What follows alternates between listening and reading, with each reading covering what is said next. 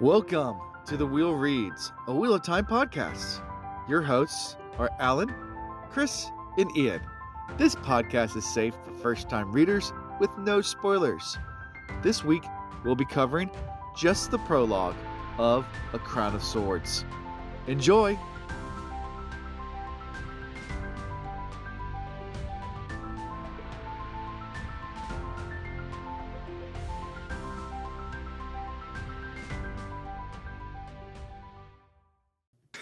Welcome to season 7, episode Uno.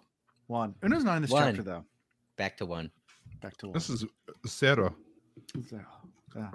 Tonight we are covering the prologue, since it is half the book of A Crown of Swords. Feels like it.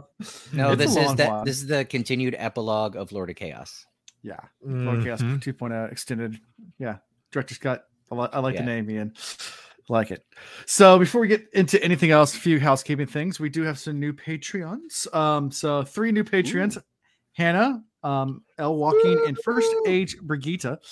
And then Kylie and Scooter McGavin both upped their patron levels. So thank you guys. You guys.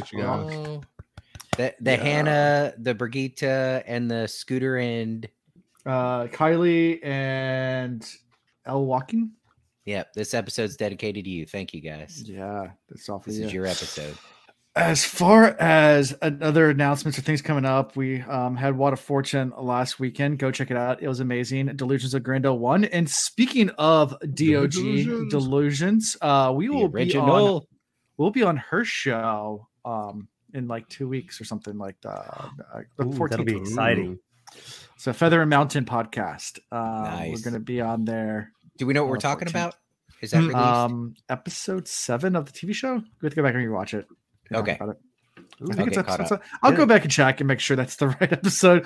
Yeah. But I think that's it. Give me a chance to prepare. That's good. Yeah.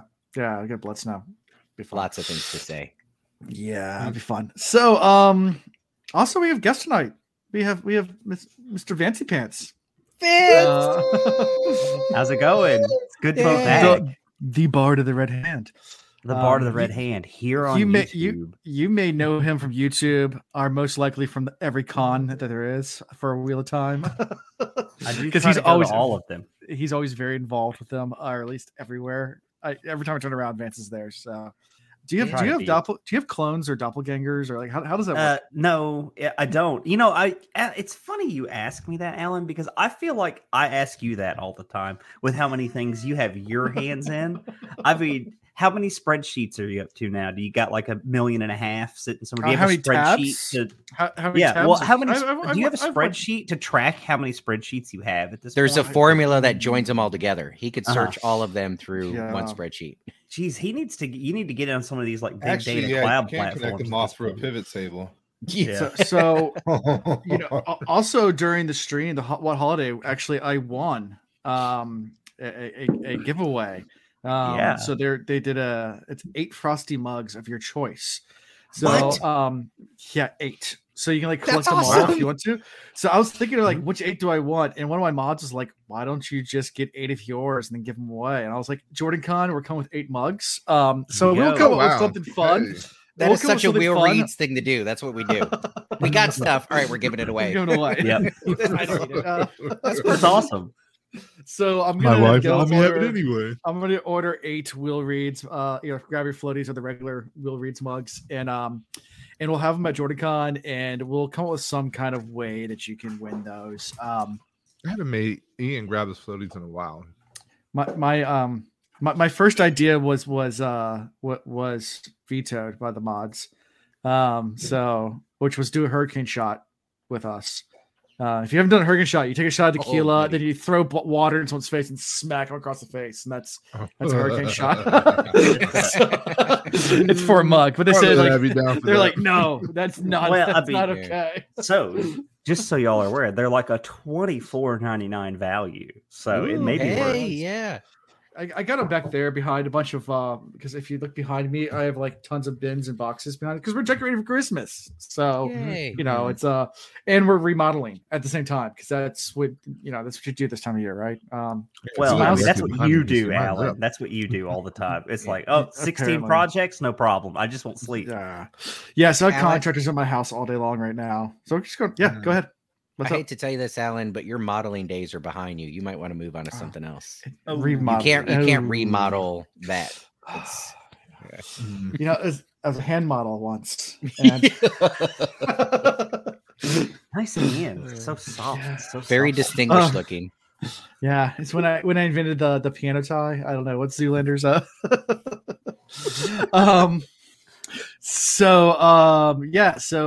we personal life. We are remodeling our downstairs bathroom and doing a bunch of repairs. So we have contractors in the house doing all that stuff. They've demoed the entire bathroom right now. So I have like plastic sheeting all. I have to walk around it to get into the office because to keep the dust down. But it's been demoed completely. New tile, new toilets, new vanity, everything. Just we're redoing it. So it's not going to be the 16 gallons per flush anymore. I don't know. But the toilet we bought, and all of them advertise this. It said on the thing, like, advertise you can flush an entire basket of golf balls. I was like, bet. First thing I'm doing. Yeah, you're still going into that Hilton plumbing once it hits the street. So good luck with that. I don't know if our main drain is terracotta or not. Some of the houses around here have clay. The old terracotta main drains going out to the street. It's such an old neighborhood. But the problem with those is the roots eventually grow through them because they're clay. And once That they happened, collapse, actually. they collapse the entire way. Yeah, that actually happened at the last place I lived before we bought our house. We lived in this little converted garage apartment. House was built in like 62 or something like that. It had that, and the trees grew all up, and boom, cracked that pipe. My first house I lived in, which is one street over from where I live now, same thing. And actually, we moved in November, and of course, we're using toilets, taking showers, all that great stuff. And then on Christmas Day, I go to start taking a shower, and the shower starts to back up. And I was like, oh, okay, I guess it's clogged. Then I started to wash my hands, and I was shaving, so I had the sink running. That's what it was. And that started backing up, and I was like, why is everything backing up? So I went downstairs and went into our utility room, and our utility room was flooded with sewage. It was just utility room, lowest point in their house there. So all the nasty stuff came out. Yeah. So I had to call a plumber on Christmas Day, which if you know how much plumber costs on Christmas Day, it's like, yeah, I'll do it.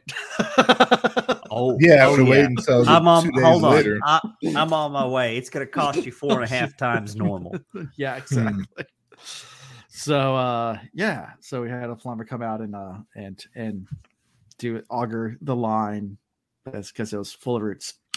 Yeah. So fun times. That was years. That was like 15 years ago now. Merry Christmas. Yeah. Fun times. But but that's what's going on in my house and my world is just construction and Christmas decorating because we can't finish decorating until the construction's done. So like we're doing a piecemeal where we can. Yeah. So everything's everywhere and nothing's nowhere. It's like the beginning of the universe. Everything was there is no everything, time, but there's nothing. But there's everything. It was a remodeling, lowercase a italicized. Right. Yeah.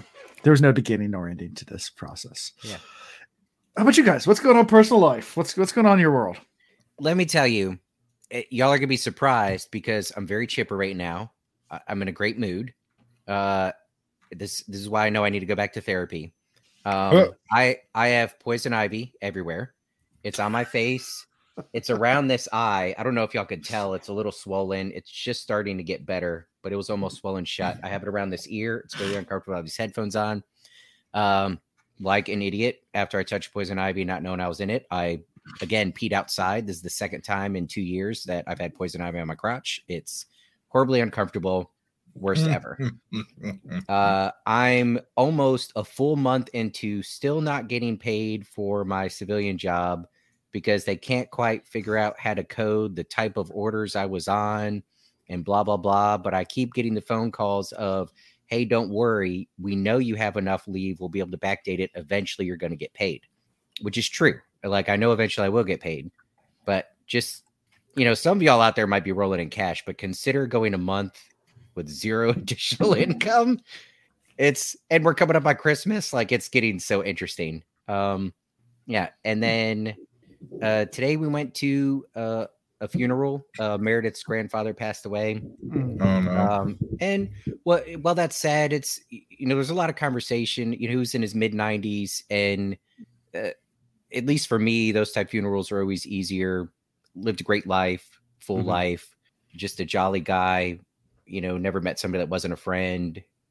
Kids, grandkids, great grandkids, the whole shebang. So it was fairly joyful. There were sad moments, and he did like 20 some years in the Air Force. So they had the military honors, which I was fine through the whole thing. But then they do the, gun salute and playing the taps. And I always lose my shit with that. But anyway, so that all of that's been going on. And yet for some reason I get back home and we're already mostly decorated for Christmas. And we watched a Christmas movie tonight. We watched Home Alone with the kids while eating dinner, in front of the TV, and just one or two. Oh, I'm really gonna throw you for a loop, and don't judge me. It was one of the newer Home Alones. Oh, you are being judged. I didn't even know. Now, here's the thing: I didn't even know there were newer Home Alones. I was like, but isn't Macaulay Culkin like 80 years old now? Why are they still doing? They're like, no, it's new people. Yeah, I was like, wait, what? Since the second one. Someone mumbled that the new ones are better, and I screamed blasphemy, and I threw stuff at them like holy water and stuff. It was good, but it was not. I don't think you could ever beat the first Home Alone. And the second Home Alone was good too, but you can't beat the first Home Alone. It was great. Anyways, but that's my life. I'm positive, optimistic. I'm feeling great. Everything's going horribly wrong. Oh, we have 3 vehicles. We have what was Ryder's, but he can't drive now. That's a long story. So Meredith's been using it as a commuter since it's good on gas. I've got my little Mitsubishi that's great on gas. And then we have the Pathfinder. That's the one when we got everybody, all the kids, we need something to fit everybody in. The Ryder's car needs a valve adjustment, and it could be timing. And I'm terrified to start digging into it, because if it's timing, I don't know if I can afford that right now, time-wise and financially. My car needs tires all around. They're balding, about to explode everywhere. And then the Pathfinder needed brakes all around. And I ordered the parts and I was doing it myself, brakes and rotors. And I got 3 of them done. And the very last one, there's a caliper bolt that they either put Loctite on there or they cross-threaded it and then sunk it down with an impact. And I've been whacking at it with 2 different impacts. It's not budging at all. So now I had to piece together the brakes back on that one. I got to take it to a shop, and they either got to torch it and whack it or just break it. And now I have to do calipers if I have to do that. And now my Chris, when's the next time we come into town? We get a good big breaker bar. Chris on there. I do got a good sized breaker bar. If you could put a little something on it, Chris, because with my bad back and trying to get under there. Anyways, but despite all that, I'm in such a great mood. I think I'm going crazy. Can you hear me? Yeah. Sorry. Oh, everything just froze on my end. Nope. Oh. It's coming back now. I was just talking over you because I was disrespecting you. That's all. I know. It's all good. I love you. But I will let you know that I have definitely been in that position where I've had to be somebody's strong arm, and I do not mind throwing my weight behind it. So yeah. And if we break it, we're just going to push it in the creek down here, take the plates off. So No. That's when you call it stolen. And then when it comes back, it's been flooded. Bro, we'll talk offline. Remember, we're all from Newport News. I know how this works. Oh, no, I'm a victim. Speaking of things being flooded, we had to buy a new mattress this week. Because I allowed somebody to stay in my house to take care of my animals, and they did not take care of my animals really at all. And my animals decided that my bed was a litter box. With cats, you ain't getting rid of that smell. Yep. No, and I did try. I doused it in all sorts of chemicals. Also, cleaned it and... also think about cats as well. My cat does this. It's not necessarily that they don't they view it as litter box. They might it might be spite as well. Like if you leave them, they get pissed and then they'll start just shitting everywhere. They were mad at you. Yeah, like my contractor's doing stuff right now. My cat is pissed. So like, he's just shitting everywhere, and I'm like, my favorite's when it's a clean litter box and they poop right in front of the litter box, just like I know I was supposed to go in there, but I'm just telling you, I'm not happy right now. Oh my gosh, yes, yes. And so that's why I know that they weren't taken care of, because when we were gone on our honeymoon and they were younger, no issues. And this time we were gone a couple days less, and we had to buy a new mattress. So we got a great night's sleep last night. We needed a new mattress, but we needed 6 more months before we bought this new mattress. And so now we are where we are. You know, we luckily like Mattress Firm does 36 months 0 interest. So yeah, sure, I'll take your free money for 3 years. There you go. Got to. Well, because mattresses, like so many things in life, you get what you pay for, and sleep is important. And the good ones are not cheap, but you've got to. You got to. You know, Village Mattress probably would have cut you a good deal if he's in chat. I bet you they would ship. They're in Indiana, I think, but I think they'll ship anywhere. I bet they know somebody. Well, anyway, other than that, just life is slowing down a little bit for me, which is new. I don't have much to say other than training at the new job and enjoying it, and working the teller line, just because they let me, even though who knows if they're supposed to be. But they need the help that bad that they're letting me handle all the money and have all the fun. So it's cool that you're getting into the financial world right before the collapse of the worldwide economy. Like you're gonna have a front row seat. It's gonna be so awesome. Has it become monopoly money for you yet? Because it usually only takes about a week or two before the money doesn't even bother you anymore. When you start seeing crazy amounts and you're like, yeah, well, last week I did. When you start handling 50, when somebody comes in and asks for 50 grand, it's like, the fuck? You kind of cry a little bit. you're like, I can give it to you. No, I mean, this is really like years and years ago. I worked at a bank, and it had it was one of the busiest banks on the entire East Coast. And on a Friday shipment, when the money came in the armored truck, like literally you would have a couple $1 million in cash just laid out for you to count it.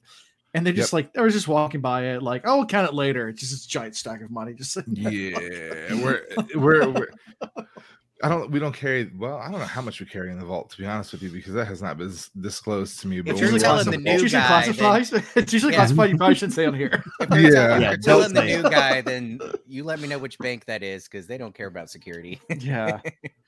That's the whole thing is the vault's closed during the people don't realize that either. Like the vault's closed during the day. There's 2 codes to get into it. There's a timer on it. Like by the time if anybody comes in to rob a bank, and sorry, this is where I'm gonna tell you a little trade secret. If you try to rob a bank and you ask to get in the vault, the cops are gonna be there before they even can open the vault. So there's no hope. These days there's no hope.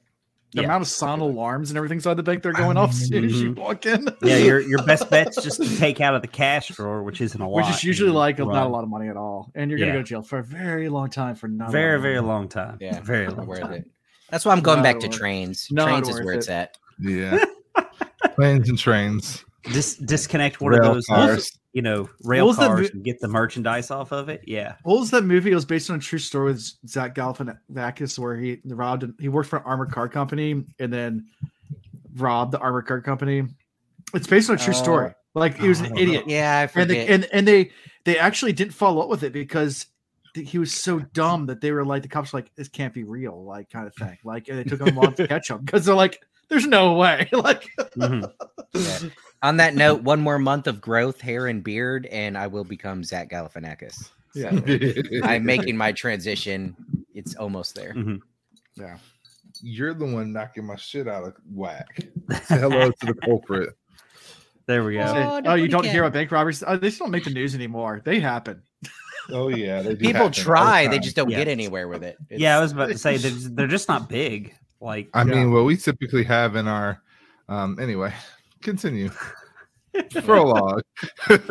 Trust me, if I robbed my own bank, I would be happy. How was your life? Life's good. I just recently got over COVID. It's my first confirmed bout of it because I think I caught it way back in like late 2019, early 2020 before we really knew what was going on. A lot of people, yeah.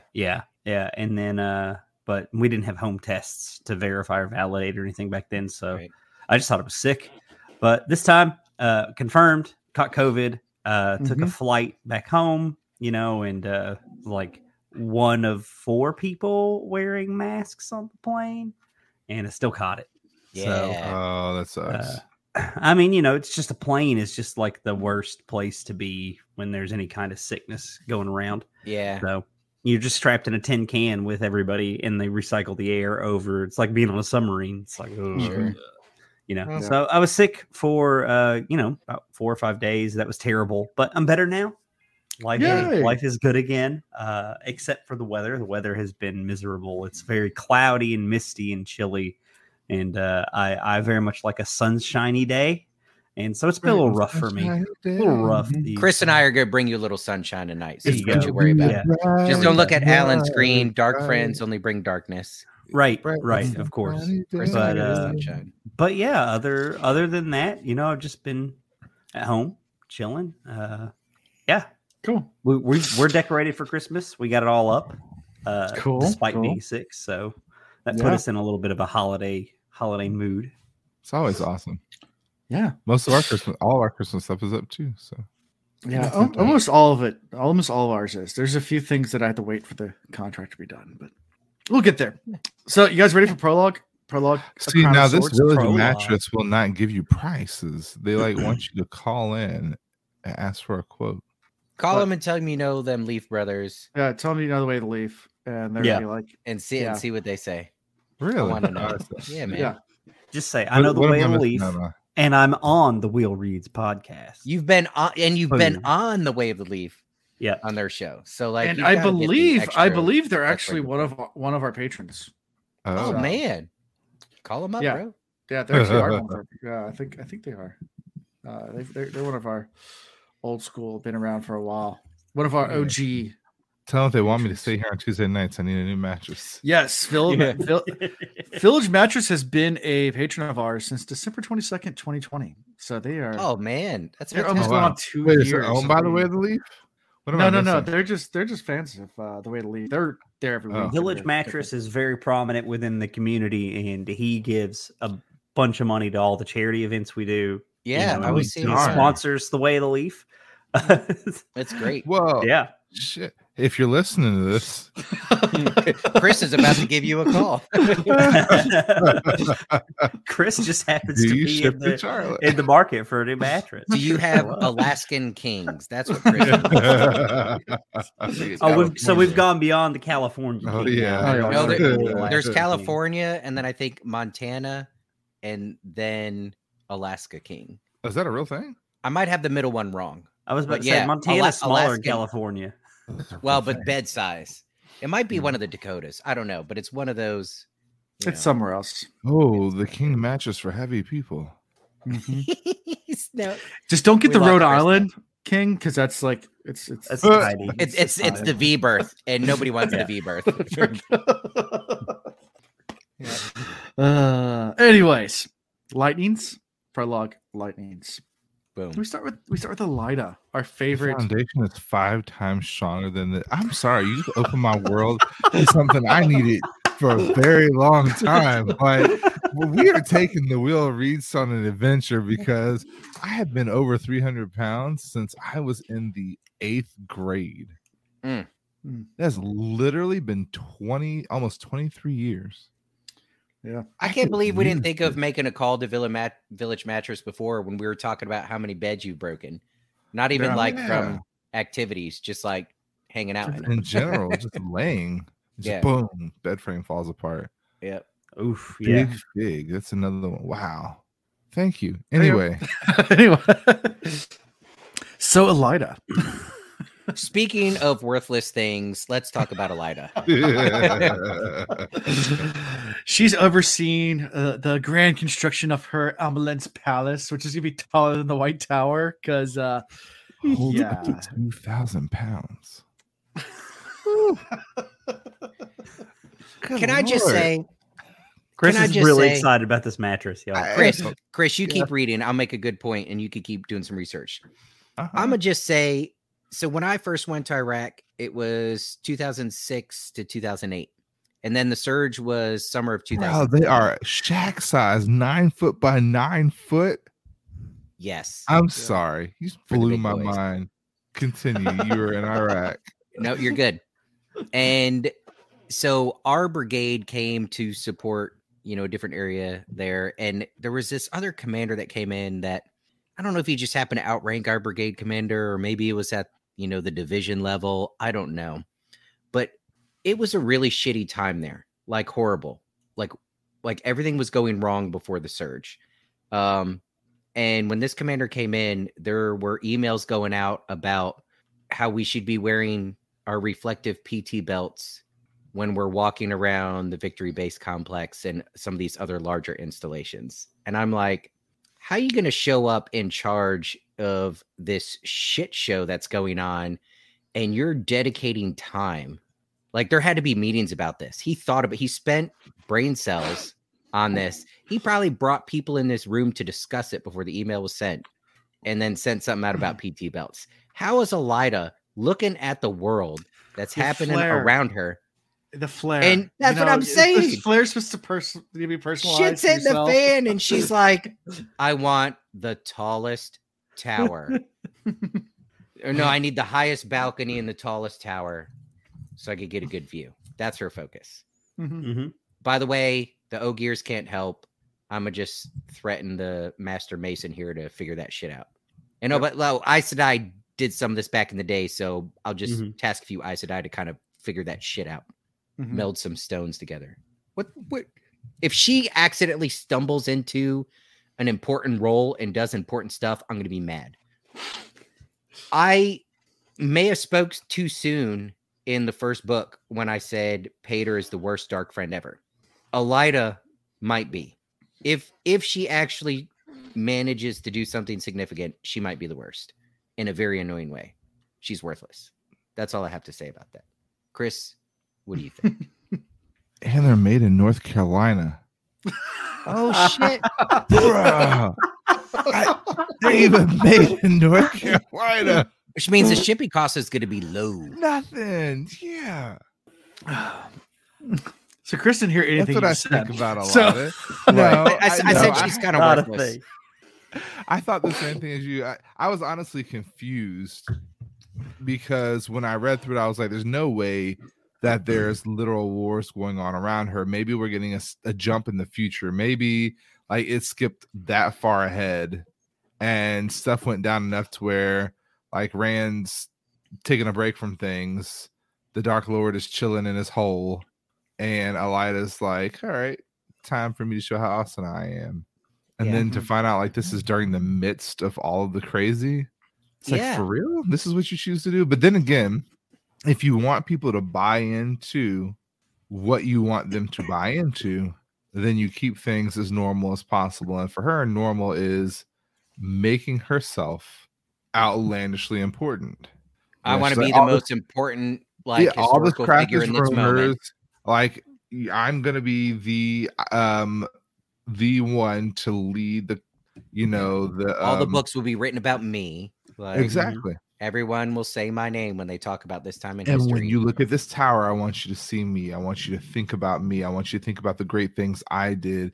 Because in her mind, it's very small stuff happening. And she's going to control Rand and mold him and shape him into the winner. And then she's going to steal him and then be in charge of everything. The trouble is, I'm going to make this point and then I'm going to go back for a second. The trouble is, I think a part of me wanted to think that. But then as we read along, we're finding out how her desire for power and how she wants to be seen in a certain way, and she feels threatened and she knows her authority is threatened, and her lack of humility, she doesn't know enough, and she knows she doesn't know enough, and still she's trying to push this narrative. Like, she knows she doesn't have the communication network that the former Amyrlin had, or that some other Ajas are known for. But instead of trying to either reestablish that or talk to somebody that's already in her network to try and get better information, she just acts like she knows. So she's going through these motions to try and look like a badass Amyrlin and try to make the history books, but she's just legit clueless about everything that's going on in the world. I can just picture her like in a Cartman voice going, "Respect my authority." Yeah. Yes, Seriously. I can see that. She's like, I want luxurious cashmere, organic it's- cotton. Like, I want the finest of materials in my So tower. I do want to point out that I don't necessarily think she's oblivious to what's going on. Oh out no, there. not at I all. think Not she's 100%. she's so arrogant. She thinks it's all going to be okay once she has everything in her hands. Well, Right. Remember, she's expecting Galena to come back with the Dragon Reborn Right. in a box. In a box. In a box. And she's And reading the deliver it to report. her. Right. Yeah, and and she's she's feeling reading the report, and feeling she's- real confident until, up until she gets to the part. So she's riding high right there at that moment. Yeah. Oh, yeah, why I she's completely agree with you. Yeah. Oh, this is gonna be fine. I'm on top of Yes. the world. We're just gonna Yeah. we're gonna be terrible. And in that moment, she was on top of the world. She literally, for about 15-20 minutes or so, 14 minutes and 30 seconds. But Something like that, 14 yeah. minutes and 30 seconds from the start of the prologue, but Prologue, like, correct. and then it fell And apart. the She grand was, she was scheme of things, feeling that about a way month. for weeks. She was Yeah, feeling I that was way gonna say for about a weeks month. beforehand. Mm-hmm. Yeah. And then I will it say went down. this. At this point, Egwene, remember they were talking about how she has to be seen in the world to get the rest of this world to kind of respect her as the Amerlin. She really, the bar is now set kind of low because she's no longer battling for respect as the Amerlin. She's not battling Elida anymore. I don't think anybody that actually meets these two or watches how they operate will go, no, Elida is the better Amerlin. She's battling the history of what the White Tower was because she's not physically sitting there. So that's the only thing she has to overcome anymore. So I think I don't know that things to be got true. easier for Egwene. If you look if at people got to Elida, know- though, Elida has been in court and she knows how to manipulate the court. That's where Egwene has been a country bumpkin turned warrior mage, essentially. who's going to co-sign for her court time? When they call for a reference, they're going to call Elaine, Morgase. When You think Elaine and Morgase are going to be like, oh yeah, but, you're calling about Elida? But when Yeah, it comes she to was the great. manipulation, it's Yeah. going to be like, playing stones here. She's going to know how to manipulate the pieces to get people to do what she wants. It's where Egwene's going to be like, this is what you need to do because it needs to be done. How often do people do what needs to be done because it has to be done? That's true. You People gotta find do a what way they to- need to do because they get something out of it. Yeah, you got to motivate them, and usually, Like, yeah, if everybody wants to continue to listen to me, I need you guys to send me each $100. yeah, right. These luxurious beds are like the minimum cost is $32.50. We'll be Good posting Lord. the GoFundMe link for a big boy bed Yeah, for Chris. yeah. The look, grand I Lux is $10,000. I'll chip into that. Look, Because 10 I need you to grand get for good a sleep. mattress. That thing better last for the rest of my life. And that sleep better be so good you don't ever wake up again. You better be able to look at it and know that it is the biggest, baddest bed. Just like Elida saying about her tower, it is Exactly. the biggest, baddest tower. This better be the Yep. biggest, baddest And- bed around. I don't know how you fit that to a Chad's normal pointed out door right frame. now, she's building on the water training grounds. Like, because who needs water? She's a red. They don't. She's take a red. waters. Exactly. Oh, I did think of that. Yeah, that They don't need waters. just so Not many. at all. So, how we talk about the cockiness of Aes Sedai in general. The cockiness of the Reds is just kind of exponential. I think kind of the theme. No, it's not fair to say. There might be a sub theme going on in these books of kind of that Star Wars metachlorian type. Everything's connected. There's balance with everything. Well, even if you look at the symbol for the male and the female, it's the yin yang sort of like there's balance. But the most imbalanced thing is the White Tower, and the most imbalanced thing within the White Tower are the Reds. Like they refuse any sort of companionship or relationship with men. And there's a lot of animosity between them and even like the other sisters that might think differently. They're the ones that are in the silo with the way they think and unbudging. So I mean that's just in this world seems like a recipe for disaster. So it wasn't Agreed. surprising when they started talking about the building over the water grounds, but that definitely jumped out as like, well, I mean, how could you so now you're not just writing off all these other enemies that you have, you're writing off a significant portion of the lives of a lot of the other Aja But I mean, And think how about they're- her response to.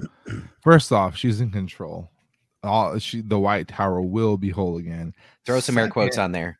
Yeah. Second, she's like, control. the Black Tower, these men, really?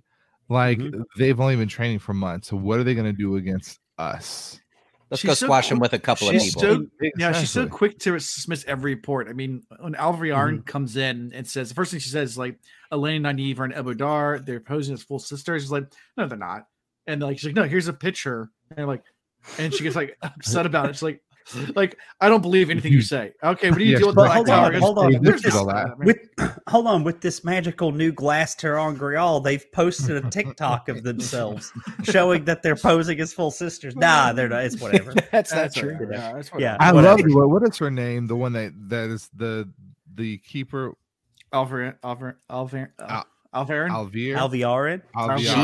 She's effing with Elida. I love the way she unloads. It's like bit by bit, piece by piece, jab by jab, like deeper and deeper and deeper. She like stabs just a little bit more. Like, hey, just want you to know this. Oh, by the way, you got these people posing. Also, the other guy they picked a new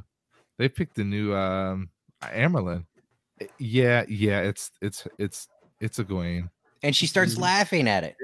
Yeah, she's like, they were smart enough to pick a country bumpkin. Like it sucks because they picked one of the most talented young women, but they realize that as leaders, they can be punished, but they're not going to be killed. Right. But somebody claiming to be an Amerlin will be hung. Yeah. I would say with the information she has, like the whole reasoning, like how she logically tries to explain why they would pick a Gawain, and well, it's because how law is and what the punishments would be, and they're standing her up so they don't have to bear the brunt of the punishment, blah blah blah, because they know they're gonna have to come back and apologize, whatever. So all that makes sense. She's making good, like she's rationalizing everything, but the trouble is, you could be a fantastic decision maker, but if the information you have is so limited, you're inevitably going to make horrible decisions because your inputs suck, right? And when your input is being manipulated by a chosen one, I mean, well, by everybody and by your own ignorance and lack of humility and stubbornness. Correct. So, I mean, that's a good point there. That's a good point. She really is like, and this is kind of just, we've seen this with Elida previously. Like, she's her own worst enemy again and again. And again, like she sets up all of the pieces that like eventually even with dealing with the Black Tower, it's her arrogance. Yeah, dealing with the Black Tower says, we're just gonna send 50 sisters, and it's like, I hear there's hundreds. It's like there's not hundreds. There's been 24 people in the last 100 years that can channel. Like there's not hundreds of men that can channel. This is exactly. So, but even if there's 5, who was talking in the last book? Was it? Maybe we got some intel from Loyal where they were talking about how it's odd with like some of the powerful male channelers, some of the issues the Aes Sedai have had with controlling them in the past. Were we getting that info from Loyal? Anyways, doesn't matter.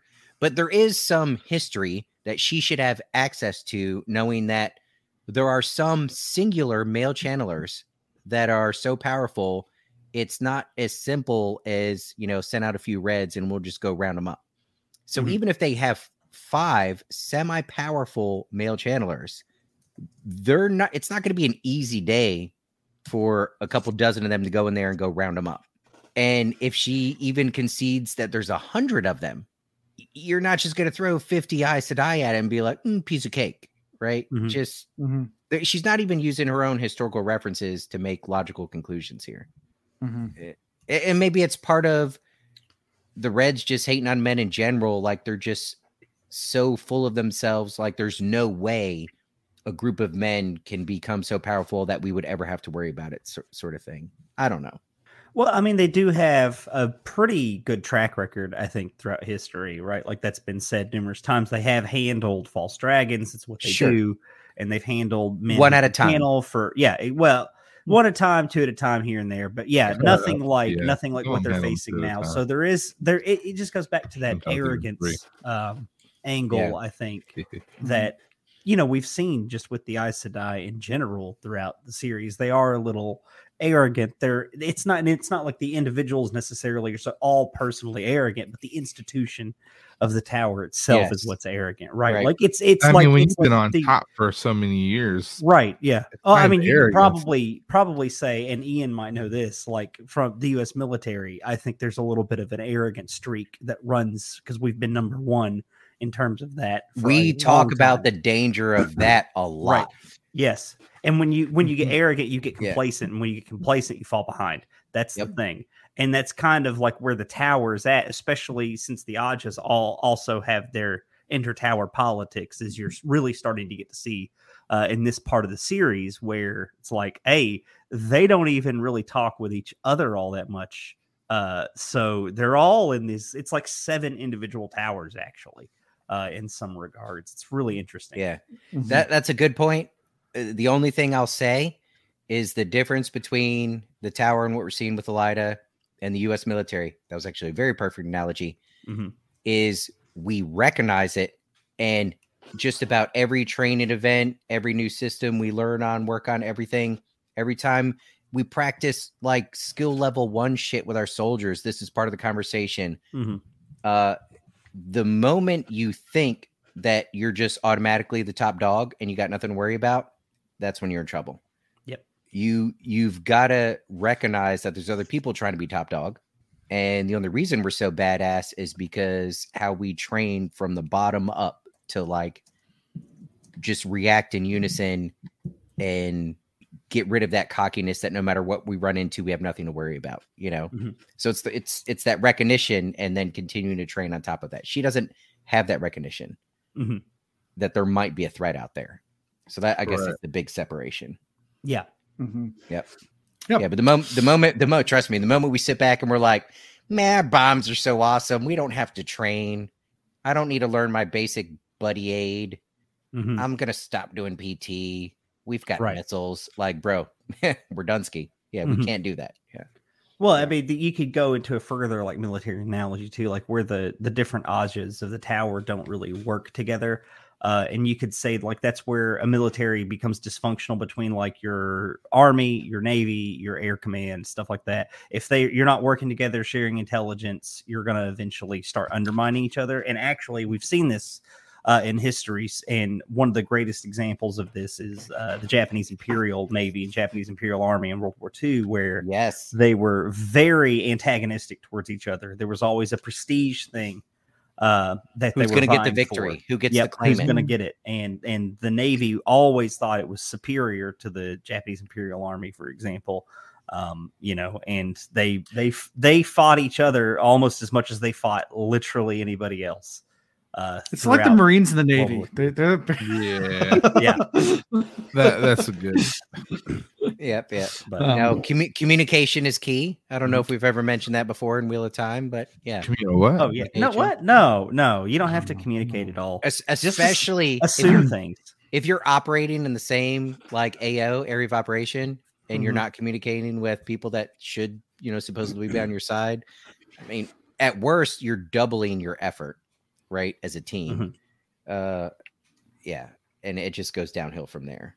But anyways, I was going to say, Alan, as we've gone all these many tangents about Elida and never really stuck to like play-by-play of the book, I realized 2 days ago that I actually need to order the next 3 books. So I'm only going off of, so I listened to these chapters a few times, but if you want us to actually follow the path of what's happening in the book, you got to tell me, because I don't know where we're at. Okay. You gotta tell me where we're at. That's all right. I can send you a copy of it if you want. Oh no, I've got them ordered. They're coming. Oh, okay, cool. Because I just realized I didn't have the next one until I tried to find it. I got extra paperbacks of everything now because people keep on sending me Wheel of Time books, even though I have them all. That's so cool. Oh, it's my family members because like, oh, do you have? I'm like, yes, I have them all. Like, I have them all on paperback. I have them all on hardback. I have them twice in hardback now. It's like, I feel more giveaways are coming. Yeah, they are. But these ones will be signed copies with artwork from us, though. Yeah, that I've been kind of just giving away. Them to friends too. Like people like come to my house, like, hey, have you read the series? Here, I have a book. I got 30 copies of The Eye of the World. Please take one. Please take one. Just take it. So yeah, also I was going to ask about the whole entire breaking tower law about hanging men rather than bringing them back for trial. So that's something that Lyda announced as well. That any man find channel and just hang them outright, not even bring them back for a proper trial. In the proper. You know where my mind went with that? Like the relation to American politics these days. So we've discovered with the last, and this isn't recent, let's say the last 4 or 5 presidents, if you look at the amount of executive orders that they've just been, stroking the pen, trying to find ways that they can just executive order this, executive order that, like it keeps growing, and it's both parties. They're like, let's see what we can, I don't want to say get around the process that it should take, but anyways, we're executive ordering left and right. But every time there's an executive order for anything marginally significant, it's never that simple, because then you have to look at, all right, does this fly in the face of something that Congress actually passed? Is this now, are we, getting into what states should be handling versus federal government, So they talk about this. They're like, yes, as Emlyn's seat, she can just dictate anything. And that's true. But then there's days and days and days of being like, oh, well, that means there's a ripple effect. That means we would have to change this and we'd have to adjust that and And they could keep, the Emerald could keep executive ordering these changes to make it work. But it's never so simple to just give a big blanket executive order decree, especially something as radical as this, and then it just be kosher. You got to go change a bazillion other things to make it work. And not that it's funny. I guess I shouldn't say haha funny, but like I thought it was funny because I was like, we do that shit all the time. Any new president gets in and they're like, look at this stroke of the pen shit that I just did. And then everybody goes, we're going to court for 6 years. That's not, you can't do that. Yeah. There was a treaty in 1792 that you forgot about in a town that no longer exists. So now you can't do that. Yep. So after all this, this is when we talk about Egwene, which we've already talked about. I know Ian jumping around different spots. That's okay. We've already talked about the whole Egwene thing and then propping up her as an Amberlyn. And at the very end, she has a foretelling that the White Tower will be whole again. Which conveniently enough was all about her making things amazing and awesome. Yeah. That's what she thought it was. I'm starting to question the accuracy of the foretellings. I think her foretelling is accurate. I think she doesn't realize who the foretelling is really about. So that's what I'm saying. Early on, when we met Elida, Egwene is going to make the tower whole again. When we met Elida and Camelin, and we talked about a foretelling, I don't know if Alan tried to lead us to believe this or like my mind just went there. I'm not putting this on you, Alan, but it seemed like, okay, this is one of these powers that's absolute, right? Like it is what it is. Like men's viewings were kind of questionable, hard to interpret, but on a lot of foretelling, like now we know future, this is what's going to happen. But at this point, I guess it's, since we haven't read forward, it's possible what she thinks it means is what's going to happen. But I don't think that. So then, Chris, to your point, does that mean there's an interpretation portion that she's getting wrong? A perspective portion that she's getting wrong? You're nodding yes. Here comes the curveball. Why was Moraine and why was the former Amyrlin Swan, why were they doing what they were doing? They were doing it because when they were they novices or accepted at the time? There was somebody in the tower that had a foretelling and told them about, the Dragon Reborn and this, that, and the other. And now they're going on this path, convinced it's the absolute truth. And this is what's going to happen. But if foretellings are subjective or they're influenced by perspective or interpretation, do we put everybody's foretelling in question? I will chime in here and I will let you know that what happens in foretellings, it's kind of like men's viewing. For the most part, they happen, right? Right. That's a thing. Like the dragon was reborn. We know that for a fact, right? I feel good about that at this point. Yeah. Yes. Yeah. We know that for a fact. And he is connected to the Camelin royal family. He knows them. He's met them. He fell over their wall in their garden in the first book. Like that's I'm feeling good about these connections. Yeah. And made these connections happen within book one. So that was already there. So I would say that you're on to something, Ian. with that. But we know that foretelling things that happen in foretellings, like men's visions, do happen. But I would also caveat that with there is an element of whoever has it is interpreting that as well. And They so have what do right? we as individuals tend to do when we interpret things? We're the We hero of our own center story. where we center ourselves. Oh yeah. And that's something that you notice Elida does. That's She where had the a ego foretelling gets that the in way. Camelin royal family would be involved. Well, so what did she do? She centered herself as the Camelin, as the Aes Sedai advisor to the Queen of Camelin, Queen of Andor. So it's like that. You're on to something. I just want to confirm that for you, but how you're onto it is going to vary a little bit. I don't want to get too deep into the weeds with it. Sure. No, But that's that's definitely what I'm. Oh no, get as deep as you want. No, That's what she said. that was really sultry, Chris. I liked it. Yeah. Yeah. So that's Bingo. There it is. There I it missed is. that, but it's okay. That's what she said. so that's how we end this point of view before we switch on to the next one. Before we go to Do Might As Wells again, because spoiler, go back to Do Might As Wells. I do want to do a quick cover review. I meant to do it in the beginning. I forgot to do it. Oh yeah, we've done it before. So I'll show you guys a picture of the cover, and we can talk about the cover for a bit. This is the original Darrow Sweet art. I know it's different countries, but this is it right here. Who is that striking figure? Those muscles. Yeah. So that is he developed so well. It's Jean-Claude Van Rand. Jean-Claude Van Rand. That's who it is. That is a perfect description of what I'm looking at. Did you come up with that, or is that a thing? I mean, I've been saying that for years, but I'm sure other people have said it on the internet somewhere. But I 100% believe that Daryl K. Sweet used Jean-Claude Van Damme from one of his movie covers as a model for this. Absolutely. I could see this guy dropping down, doing the splits, and then punching somebody in the stomach and knocking him out. Like, that's definitely Jean-Claude Van Damme. Replaced from the first book.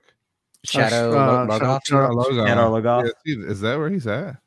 It gives me those vibes. It does give me that vibe. Yeah, I don't know. But look at the different spires. There's towers in the background. Is it? Yeah. Are we going to Malkir or Ooh? What is it? I like the speculation. Land's place. Land's, Is Land's place Malkir? Is that his kingdom? Yeah. Malkir is his kingdom. But wasn't it like torn down and broken up and all sorts of stuff? I only got that because of that one spire you see. But that's in the Blight, right? Like y'all technically already been in Malkir in book one, at the end of book 1, right? And it's covered in the Blight. So wait, so we can't go back? But it's not that big. There's only one spire. That's true. It's seven towers. Started out there. 7 towers. Seven towers. There's not 7 towers anymore, is there? I don't know. No. I just want land. So land deserves a kingdom at this point. That's what I'm saying. I don't care if he has to get a new one or take back his old one. Give that man a kingdom. It's a new land. I love it. Yeah. So thank you, Zul. There are 7 broken towers in. Yeah, those towers look kind of broken. But those 2 look broken. But I thought they were like crumbled down and like nothing of what they used to be. That's maybe I remember it wrong. Well, then also remember Alan mentioned the artwork and stuff doesn't always directly reflect actual shit happening in the books. Sometimes they were winging it. Mm-hmm. Yeah, I would especially Darrow Sweet covers. Thematic, it's like a thematic representation of what's going on. Especially like Darrow Sweet covers. Like, there's actually another person in the Eye of the World cover because originally, I guess there was supposed to be another person in the party that was leaving with them, and Robert Jordan wrote him out. But the cover was already done, and they kept the cover art, and there's just a random person there that. It's not Rando. Well, there's also Nicolas Cage in there too, so it's not accurate to start with. Yeah, exactly. Jean-Claude Van Rand. That is. There's nothing else to say about that cover. I should have stopped. I know that's exactly what it is. It is Jean-Claude Van Rand. Nailed it. And it cut off. The picture did, but he does have some well-turned calves too. Yes. Oh, I'm sure. I'm very certain of that. So let's switch to Savannah. Savannah Jacuzzi in the back row of the movies. Yeah. We're back at Dumais Wells. Savannah's up on, I guess, on I picture her up like on a hill, because there's not really cliffs there. She's like on a hill overlooking with the wise ones. So she's got high ground. She has the high ground. She has the high ground. Let's see how this works out. But not the moral high ground. Let's just clarify that. Definitely not. Yeah. It's only the physical high ground. And she gets a report saying that one of the scouts that came up escaped. They tried to kill all Gawain scouts, and that's the person that came running in. That was mangled. That died in the very beginning of Dumais Wells to Gawain. Yeah. Yep.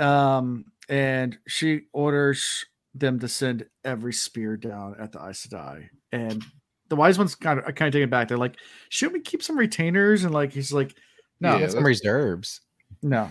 We'll be over in 5 minutes. It was like everybody, her chief clansmen, like the wise ones, like they were all like, that doesn't sound like the right thing to do. And she's never been in battle, and she's not a wise one. Like she just has power because she's got something between her legs that men just...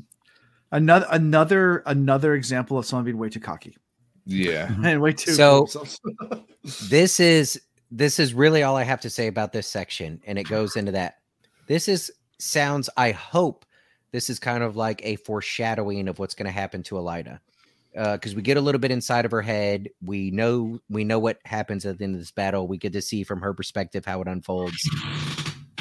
She's faking it. She lacks information. She's pretending. She's trying to manipulate.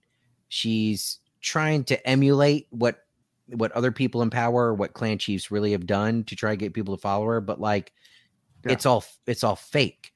Right. And she's somehow able to convince all of these people, but it's just not real. It's fake, and it's about to implode. Yeah. So it's like a difference, like when you're like so skilled at something and you're such an expert and you just obey orders or you do something rash, but you're so good at it that you have the confidence. But it's another thing when you're not at all and you're just winging it and you're just throwing stuff to the wind.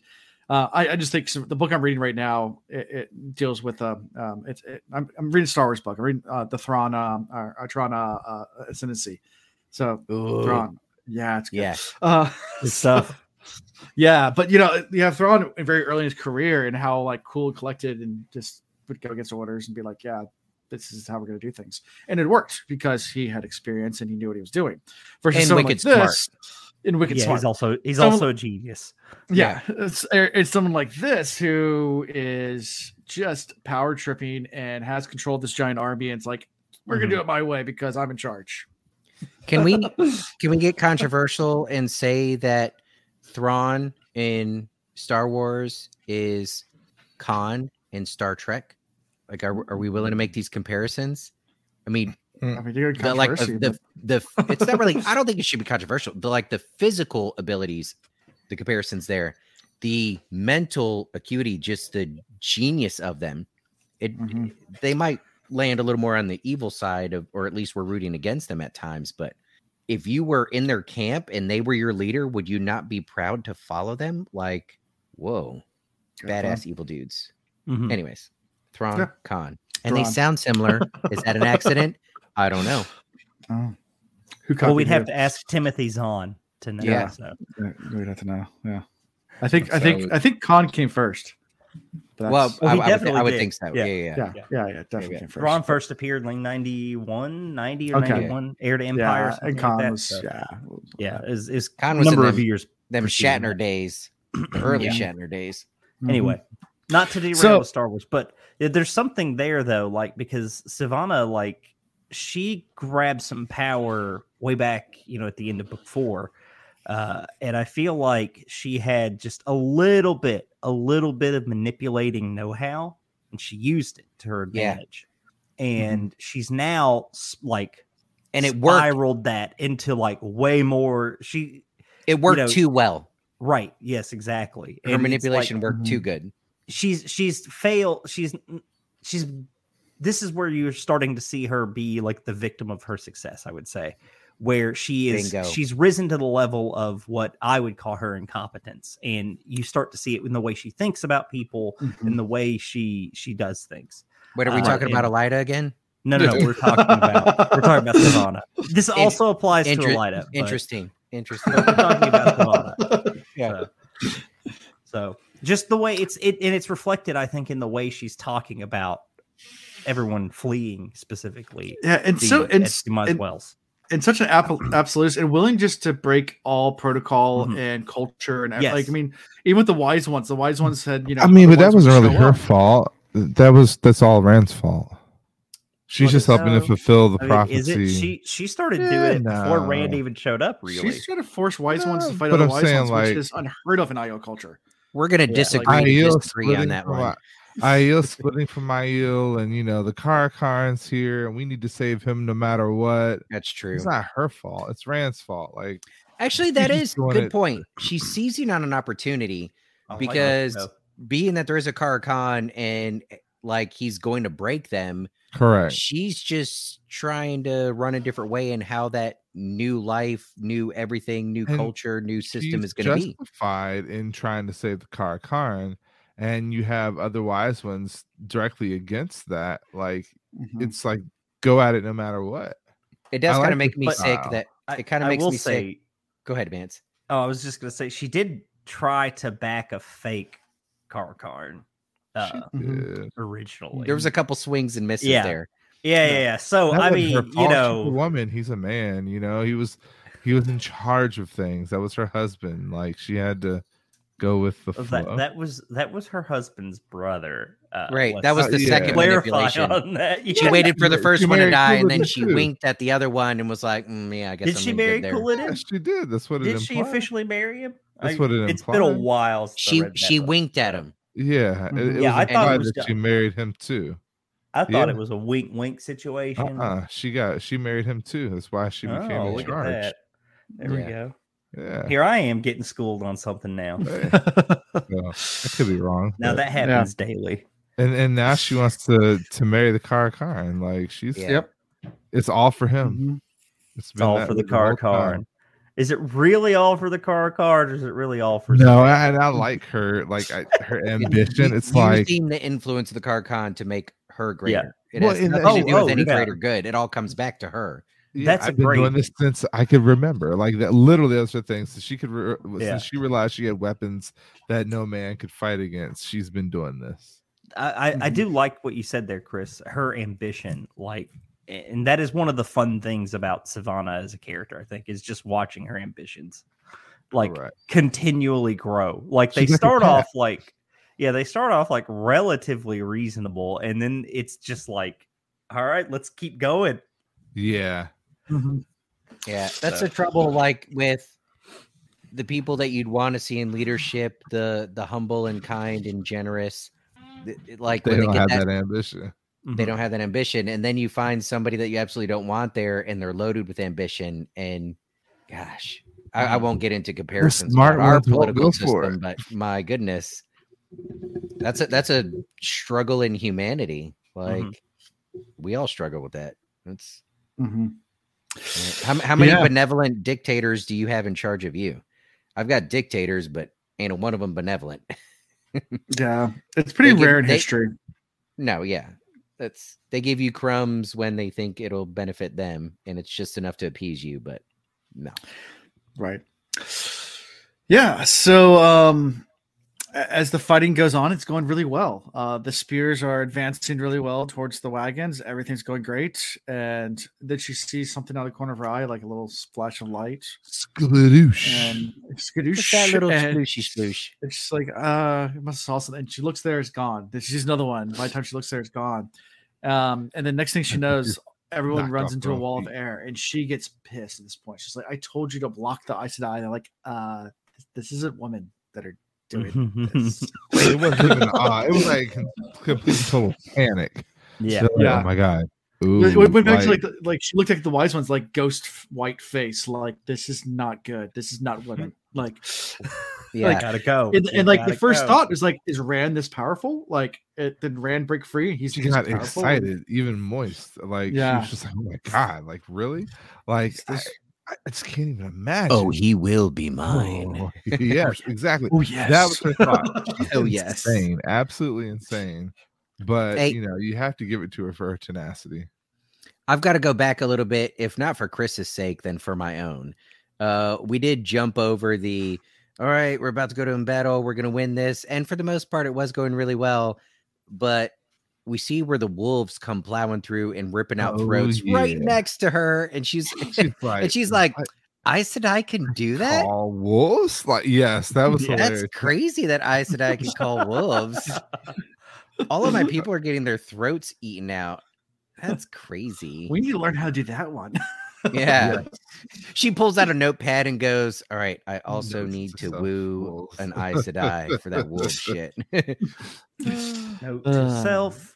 Learn to control wolves. She's like covered in Post-its by the end of this battle, like as reminders. Like step 7, wolves. Yep. Exactly. Yeah.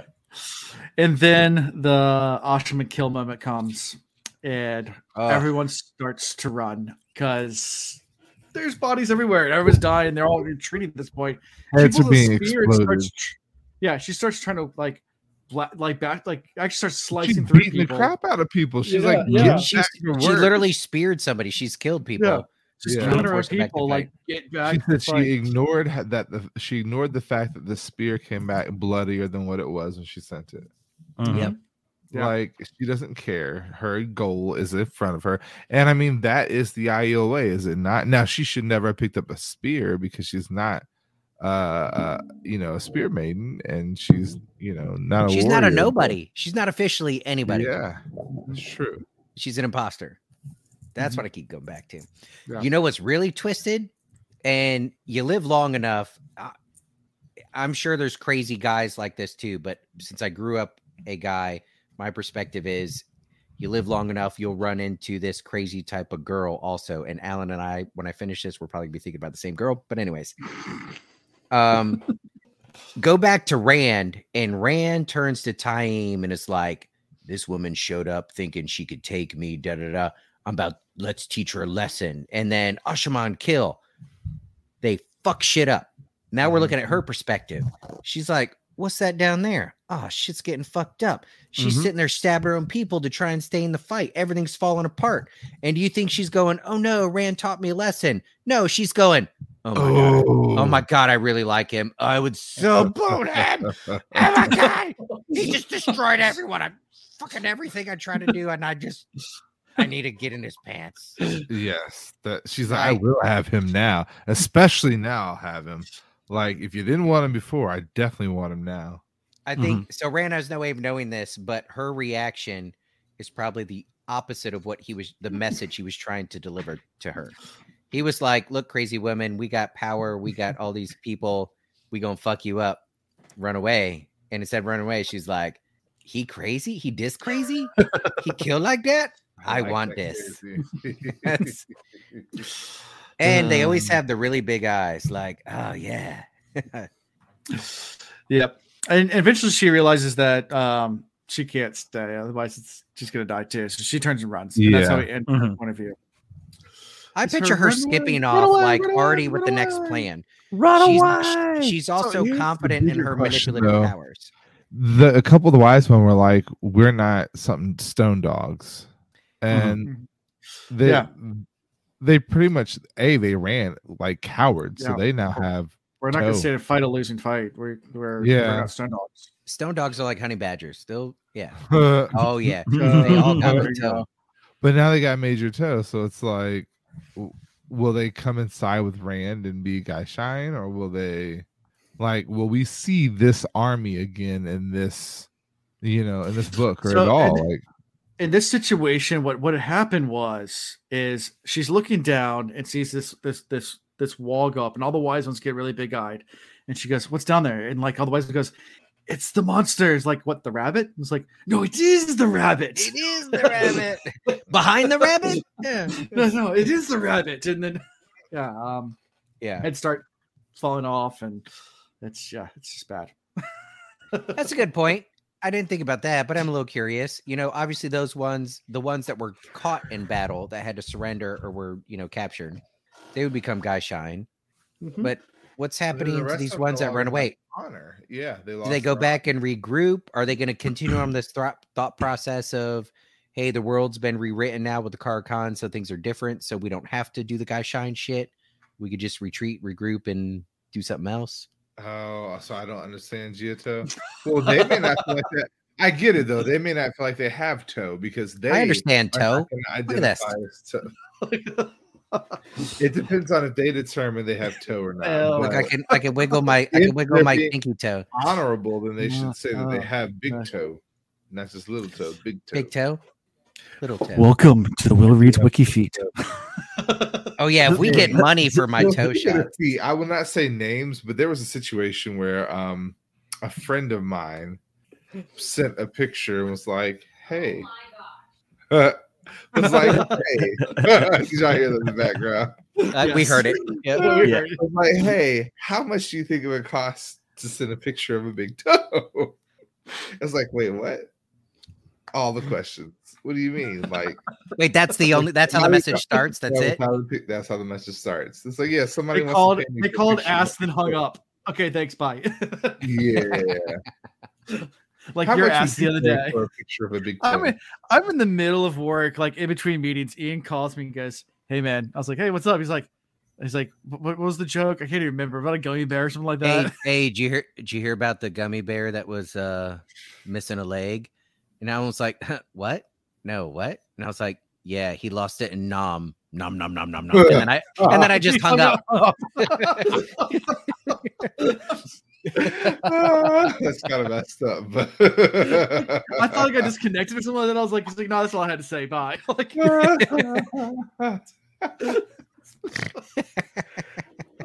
that was the question of the day. How much Yeah. do I charge for a picture of a big toe? how much? Or would you send a picture of a big toe? Yeah. Tell you what, if any of y'all are willing to pay me for feet pictures, just hit me in my DMs. Oh yeah, please. Just I will hit me send up. you every I got angle. big toes. I'll put my feet next to a bowl of ice cream, like in the Christmas tree, like whatever. You put it tell me in where the you ice want my feet Yeah. for money, man. I'm not. It- I mean, I'm Ian's- physically attached to Ian's them, feet, but they're tatted too, so you get the nice little yeah, Ooh. you could get a picture of a foot and a cock all at once, and it won't even be pornographic. It's just cock on a foot. there's a cock on my foot. All All right, And now we switch tier. back to new patron tier. Yeah, so Vance is sitting there going, "I shouldn't have come on tonight. I should not have come I'm on." having a good time. I'm having I'm a good regretting time. all these decisions of my life. All right, look, the best part about coming on this particular podcast is getting to listen to y'all. That's my favorite part. the ridiculous tangents. Yeah. We only do it occasionally. I may not have anything to add to all the ridiculous tangents, but I do enjoy them. Oh, it's all They're good. fun. It's all good. All right, where are we at, Alan? We're what's the show switching about? back to the White Tower to Alviarin, who the keeper, who's now meeting with Masana. The first yeah.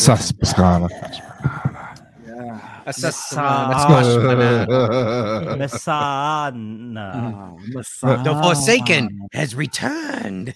Yeah.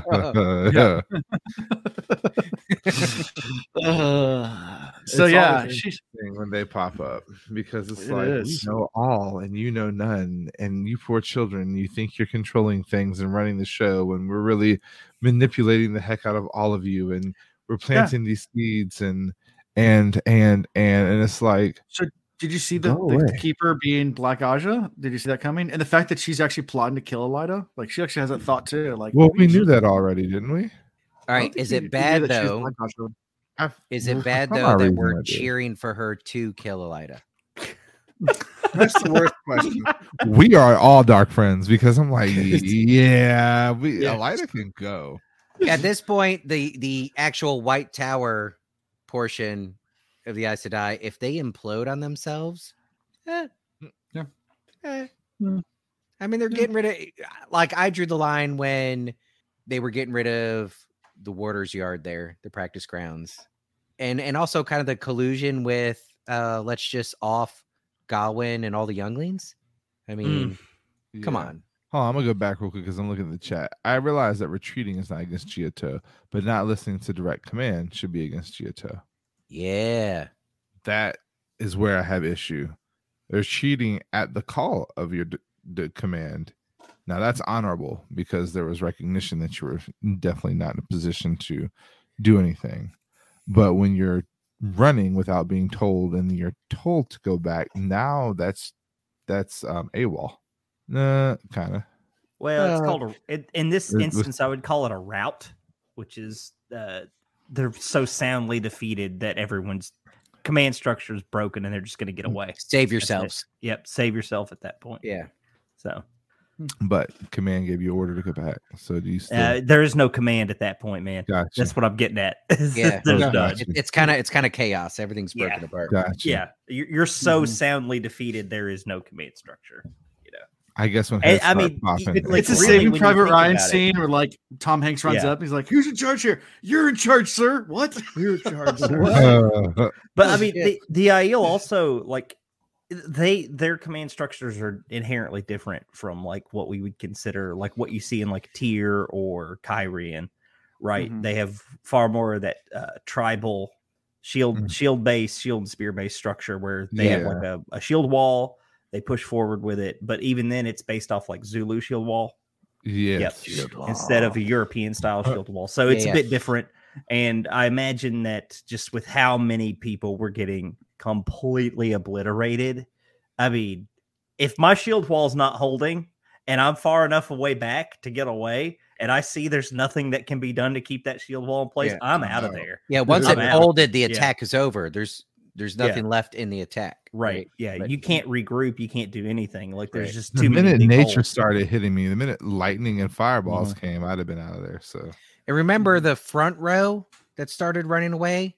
They saw the meat grinder head explosions, right? True. So they were going to run away no matter what anybody said at that point. Yeah. I don't know that you stand there and go, "I'm next." Yeah. But I mean, back to LVR.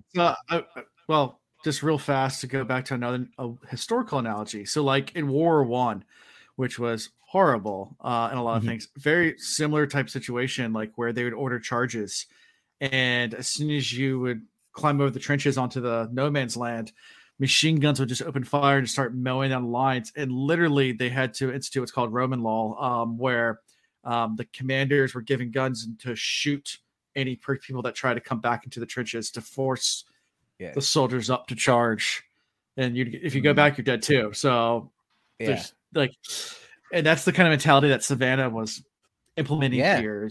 Right. She was the only one implementing it. Yeah, in her own little misguided fantasy in her head. Right. Oh, he will be mine. Oh, yes, he will. So back to the White Tower.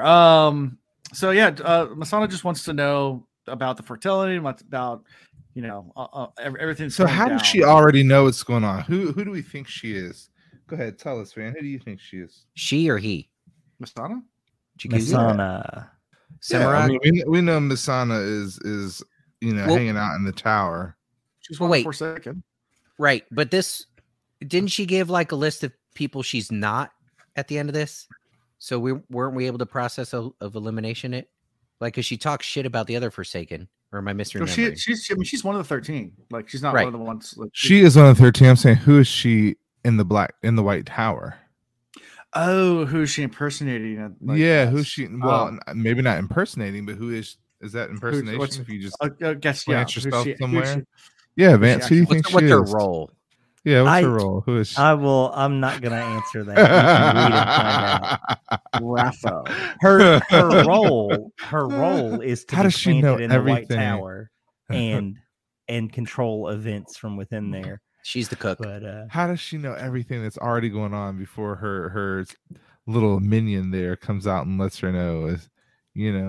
How does she know all these things? Maybe she can control bugs or something. Maybe they're telling her what's going on.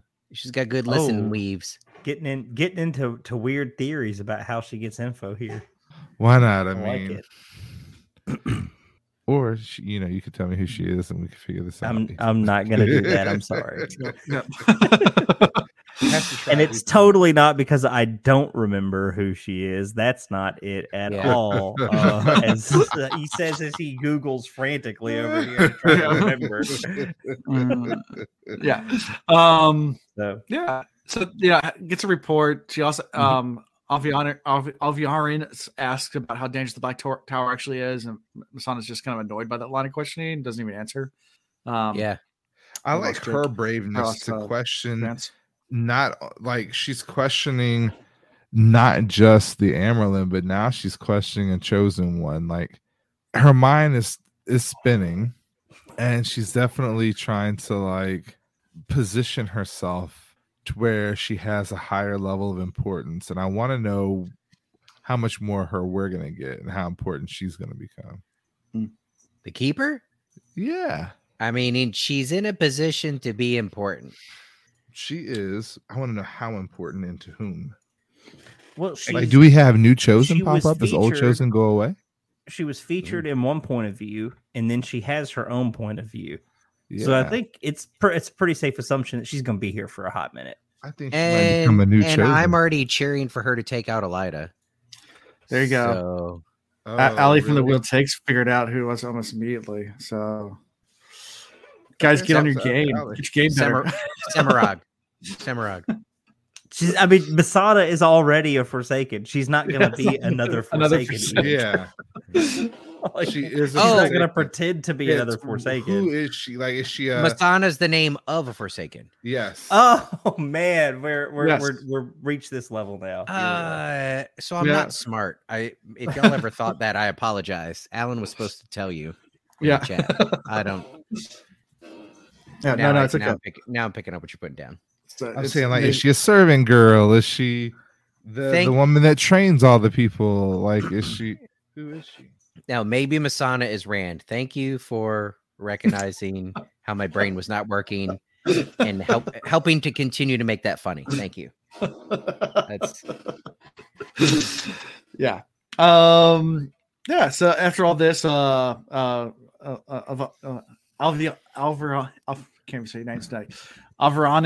decides not to send any Black Sisters to the Black Tower, and before they leave, Masana says, "Let me teach you this trick. Check this out." Look at that. It's Gateway. It's called a gateway. But by the way, you can only use it when I authorize it, and if you teach anybody, I will just make you not exist anymore. Mm-hmm. Yeah, I will extinguish you. So messed up. Keep it secret. Keep it safe. Yeah. And that's how we end this point of view. Before we switch to one of my favorite point of views from this chapter, Paige and Niall. This point of view hurt my feelings. Did it? It does. It's tough. Yeah. I'm not even going to lie to you. Like, I hate white cloaks, but Paige he grew on me. Yeah. If you had to find one to like, I mean, it's between him or Galad. Yep. And Galad doesn't count. Galad's only a white cloak out of necessity. I feel like he's gonna count though. I'm gonna just. He is not only a white cloak out of necessity. He's a white cloak because he believes in what the white cloaks put down on paper, not what they do, what they have on paper. I guarantee you, by the end of this book, he's not going to be a white cloak anymore. Okay, gotcha. And on that note, Ian just flat out walks away. I must be completely wrong. That's okay. Okay. I feel like the minute he finds out stepmom is still alive and she's been held, because we know this is going to happen at this point. Yeah, he's going to flip the script. Yeah. So it starts with Niall and Morghese. They're playing stones. And Morghese wins because at this point she's winning sometimes. Because she figures that she doesn't need to lose all the time, and it's actually better if she wins sometimes. Well, now it's like, it was pretty smart of her to think that I didn't already know that she was losing to me on purpose. Mm-hmm. But I'm glad she figured out that I need her to actually play me because I'm bored. Yeah. I have too many other, all the important things I have going on with, the multiple wars around me and, having to hunt down the Tarvalin witches on top of the witches in Salidar, which I don't think he knows the name Salidar, but, on top of this new dragon, I have all the time in the world to play stones with this woman. But anyway. Mm-hmm. Yeah. He's also trying to figure out a way that if he puts Morghese on the throne, what keeps her from keeping her oath? And that's one of the big things he's trying to I think he's really trying to build up a real friendship with Margaise. I mean, that's part of his taking time with her. It's not just to play stones when all the stuff's going around and neglect his duties. I think there's a calculated. Yeah, that and the fact that he's waiting on a secret, little letter to come his way at some point to give him the edge. Right. Exactly. But yeah, Margaise asks, if she can see Galad, and Niall says no. He's too important out where he is. He's too good at what he does. Strains on his oaths, and he's a very good officer. We need Galad where he is. Yeah, but yeah, and he actually admits that he admires Margaise, but admits also regrets that she's been tainted by Tarvalin. That she's regrets the fact that she's who she is. Them Tarvalon witches. Well, she went and trained under the witches. Yeah. Mm-hmm. So, as I'm going through this the first time, I'm gaining even more of an appreciation for Margaise. We talked about her before. Mm-hmm. She's no dummy. I think she's doing the best she can in the situation she's in, right? Mm-hmm. And she's earning some confidence here with who we thought before the end of this chapter is the cock of the walk. We praised this guy as just being a masterful mind in previous books and everything. Or might have been earlier in this book. But knowing what I know now of how this chapter ends, as we're going through it again, I just feel so sad of what seems like such wasted, masterful effort by Margaise. Mm-hmm. We're getting all this progress. And it might be minute, but against the White Cloaks and against Pedro Nile, her progress is significant, and it's all about to be for nothing. Yep. And she's not gaining favor with anybody else. Right. It's only been with him. Yeah. So, wah, wah, wah. And then enters Abdel Umerna. So, which really interesting. Love this aspect of it. So, quick spoilers. If you guys have not read this awesome book, The Origins of the Wheel of Time, there's a glossary section in there that kind of goes through where Robert Jordan created all these names, and I love his entry. Umerna's. Because Abdul is Arabic for servant, and Umerna is derived from Amerta, which is the mafia code for silence. Since he was the spy master, that's kind of where Robert Jordan. The silent servant or servant in silence? Basically the assassin, it was a mafia code for someone that does. Oh, gotcha. That works in secret. Oh, well. Pretty cool. Yeah.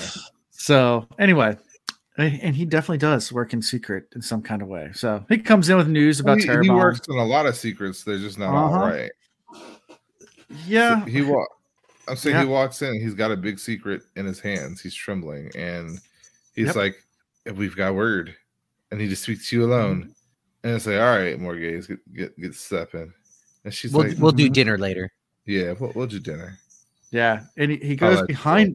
He's standing behind Niall as he hands him this as he's reading through, over his shoulder, and and Niall doesn't even, I guess, realizes as the knife slides in through his ribs.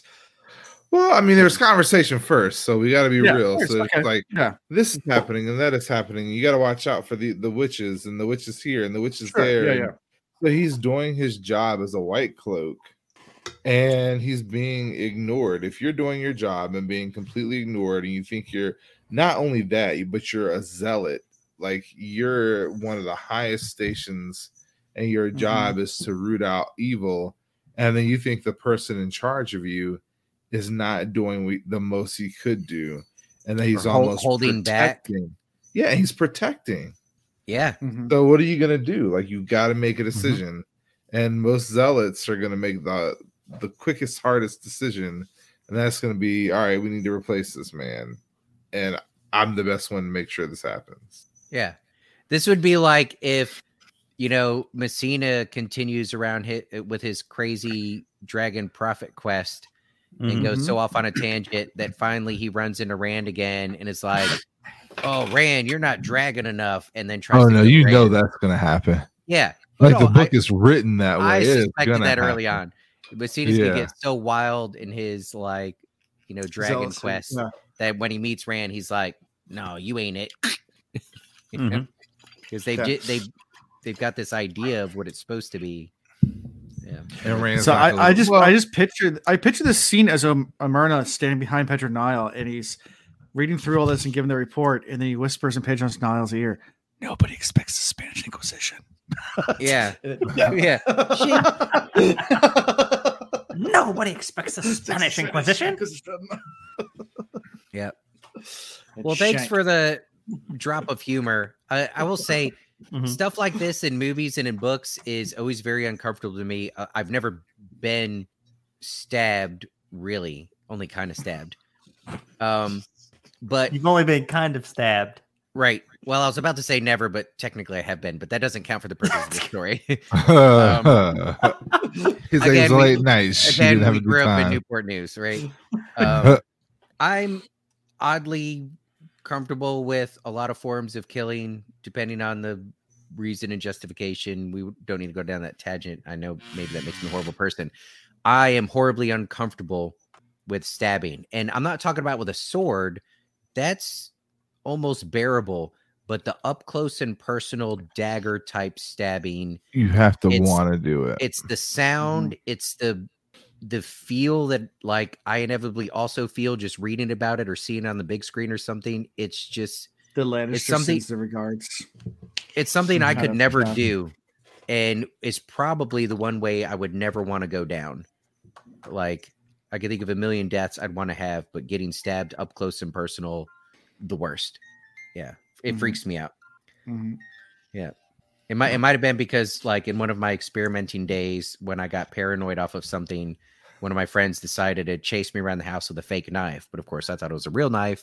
I remember that. I thought I was gonna die. To be fair, it was not me. It was not Alan me. wasn't chasing me. Alan was just in the corner laughing, which he probably would have been doing anyways. Yeah. But I thought I was gonna die. I thought I was going to get stabbed by a clown. He was screaming like a girl running around the room. Screaming bloody murder. Yeah. The only way they got me to calm down was to get me to stare into a mirror, which freaked me out more. That was terrifying.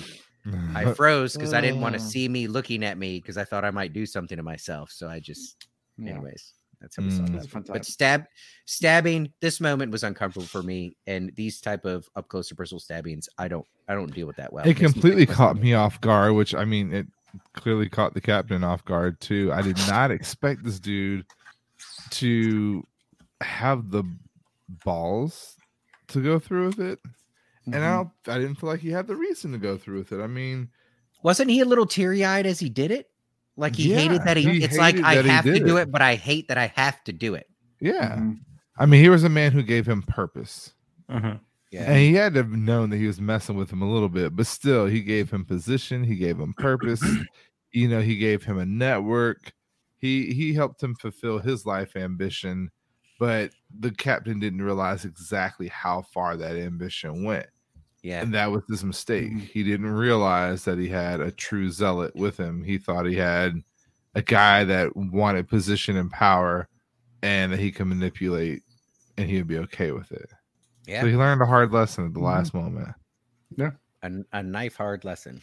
Yeah. Ugh. And then the people around him to then have the doors burst through by his second in command. Ema Valdo. Yeah. And then he just like kills traitor our spy master right away.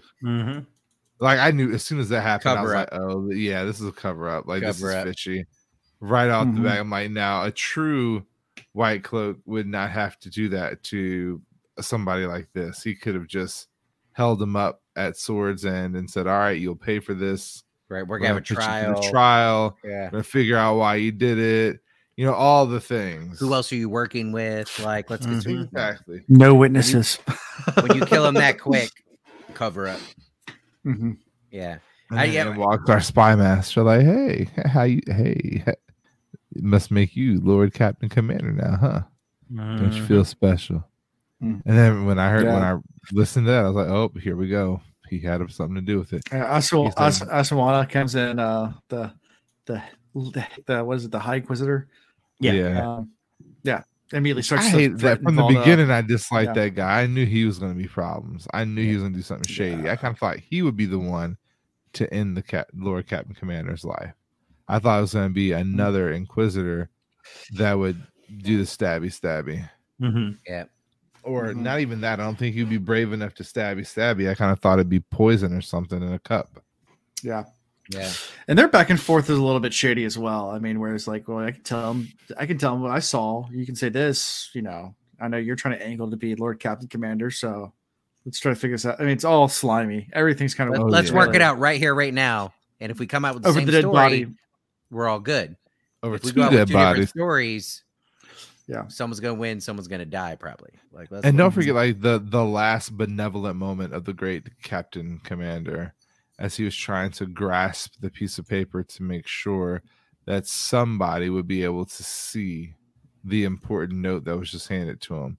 I so want to know what was on that note. Like there something super important that was going to change the course of his entire plan, make him drop more gaze like a sack of potatoes. Yeah. And we don't know. I guess hopefully we get to read and find out. Maybe it's not in 3 books. Yeah, right. Yes, Marquez did win the Stones game. But I don't think she's won that game or that battle. I don't think she's won this war. I don't think that was the last battle. Yes. Not yet. Right. Yeah. It's in this moment with all the chaos, Marquez should have tried to escape.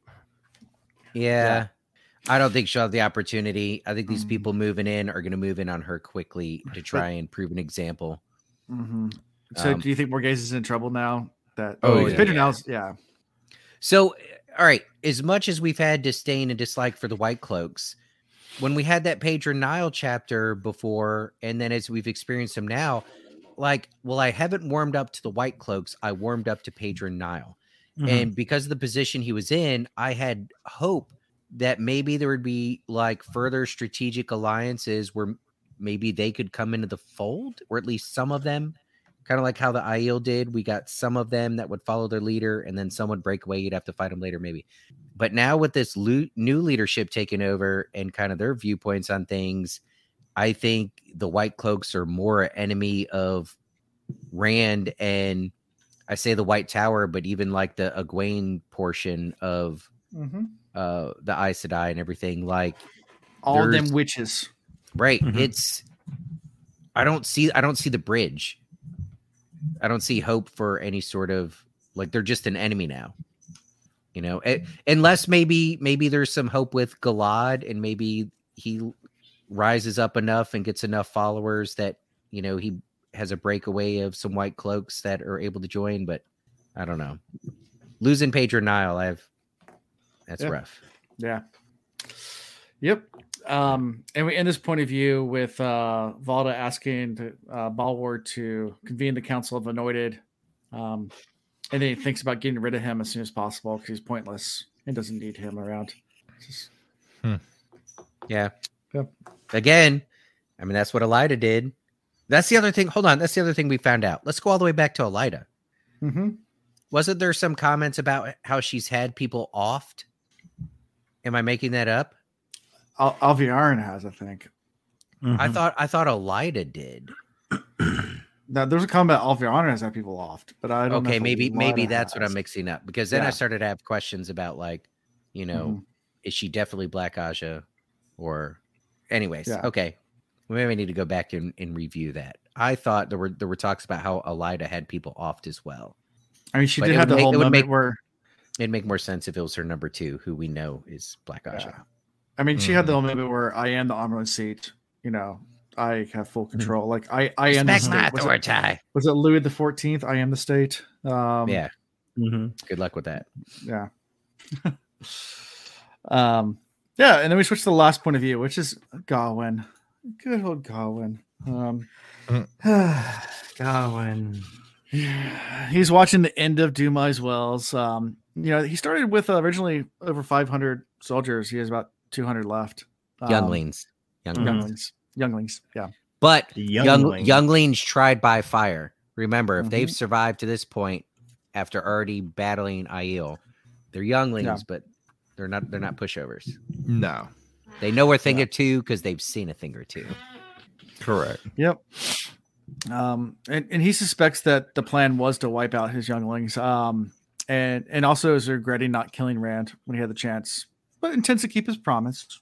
Well, yeah, I mean, I love the way he did it because that's exactly how I would have thought about it. She was like, "Yeah, I did not try to get rid of him, but I didn't try to get rid of him. Like, I didn't try to save him. Nope, not gonna help him. And I may or may not have pointed people in his direction. And Min made her choice. And if I see him again, I'm probably gonna turn a blind eye if he's in trouble. And yeah, and like anything I can do for him to die, except for literally kill him myself. Yeah. And had I known that my sister had a thing for him before I made that commitment, I probably would have said no. Yeah. Yep. And then after riding off to make camp, they get attacked. Well, I mean, first they were scoping out another Aes Sedai that they thought he needed to save. Right. Yeah. Right. And before they can really come up with a that's plan. The part that bothers me. You know that they tried to kill you, but yet you're still gonna put your life out there and the life of your men. I don't know if he suspects them. I think he just suspects the Aiel. No, he did. He said it was. He named all of them. Yeah. Potentials. Yeah, he does suspect. I'd have been done with the whole crew. I'd have been just okay. Y'all deal with your own stuff. I'm gonna take the little band here, and we're gonna go do our own thing. Yeah, but Gawain's the type who has to justify his actions through the following of some higher purpose. And I mean, let's go back to when shit was falling apart at the tower and which side he fell on and who he fought for. He felt obligated to fight for the tower. What he saw as the tower and the new Armerlin. Very true. His motivation was actually he fought against him because he was mad at Swan for sending Elaine off on a secret mission that he got manipulated. True. He was manipulated into fighting for the tower, right? True. And then so this is actually where my criticisms of Gawain comes in, is if his whole thing is to be loyal to his sister and his mother, he should just freaking go home. But he decided to stay. And he decided, even after, he's still deciding to stay. Part of that is he's got loyalty to his other younglings at this point, right? He doesn't want to abandon them. But I mean, that's my biggest criticism of him as a character is he makes these terrible decisions. You're saying he has some loyalty to a higher purpose. And I don't think that's true at all. You could see that his one higher purpose was being his sister's Prince of the Sword. Yes. Well, and he defends the honor of that by helping depose Swan. I guess then he does nothing else. Right. My point is more he's the type of personality and character that he can do a lot and do great things. He's no chump, right? He has to feel like he's serving a higher purpose. He's not the type as of right now, and this might if it's ever going to happen, it's with shit that's happening now. He doesn't seem like the person that's going to pull a Matt and try and break out on his own, even though Matt hasn't been able to because he gets sucked back into Vera and all that shit. But he's not the type of character that's no, I have enough faith in myself and what I want, and these people follow me, and I'm just going to carve my own path. He's not that type of person. He doesn't have that in him. He needs to be following something or someone. Now that something or someone might shift, and maybe he's a bit fickle, and maybe there's debates about, he chooses a new thing to follow when it serves his purpose at the time, or maybe it doesn't make sense, but he's got to follow. He doesn't seem like the type to carve his own. I do think that's a fair assessment. Yeah. Which is really kind of a knock at his character. I don't say that with any form of respect. Okay. Gotcha. Yeah. He's blindly following. Sure. whatever he can, just something to throw his loyalty. Well, at. it also means you to be able to do that and operate like that. That means you're able to shift your principles to justify whatever it is you want to do at the time. You know, follow someone else, follow a different path, follow some other purpose. You know, it's kind of shifting moral foundations, I guess. So, yeah. But he don't have it in him to just carve out a path on his own and say, "Fuck it, I'm going to go find my mom," or "Fuck it, I'm going to go." What he should do, I'm going to go find Elaine and I'm going to be by her side. I know she's alive now. Egwene told me that. I trust that. I'm going to go find her, whatever it takes. Sure, I'd respect that. Agreed. Yeah, that would be the best outcome. And then they're attacked. Yeah, Shocker. this was bad. Yeah, well, I mean, they handle it pretty well. It could have turned out a whole. I'm sorry, slow your thunder. I think. Yeah, okay. I'm agreeing with you. Like, it could have turned out a whole lot worse. I expected them to be slaughtered, but I mean, they talked about it. These people have been trained well enough. There's 3 to a group. They stay back to back. You know, they have their horses trained to help out too. Like, this is really good battle strategy coming from our young hero here. And you know, how much have we been enamored with the Aiel, and we're all sitting here nodding, going, "Hey, it turned out okay," just because some of them survived an attack from the Aiel. What goal was accomplished? They lived. Some of them lived. Not all of them lived. Did they save the Aes Sedai they wanted to save? No. And we don't know from the perspective of the Aiel what the purpose of their attack was. So maybe the Aiel were completely successful in what it is they were trying to do, and we just don't know what that was. But we also know that this Aes Sedai is gone. So we accomplished nothing other than losing. Even if we lost one man, it's not a win. We survived. Some of us survived. I'm not as excited about this. I mean, yes, he's got a bunch of younglings, and yes, they were able to kill some Aiel. So everything we know about the Aiel and how they fight, we're like, well, that's awesome. But to what end right now? It was a loss. Their numbers are less. The one mission they gave themselves in that split second to save that Aes Sedai, they failed it. They don't know where they're going next.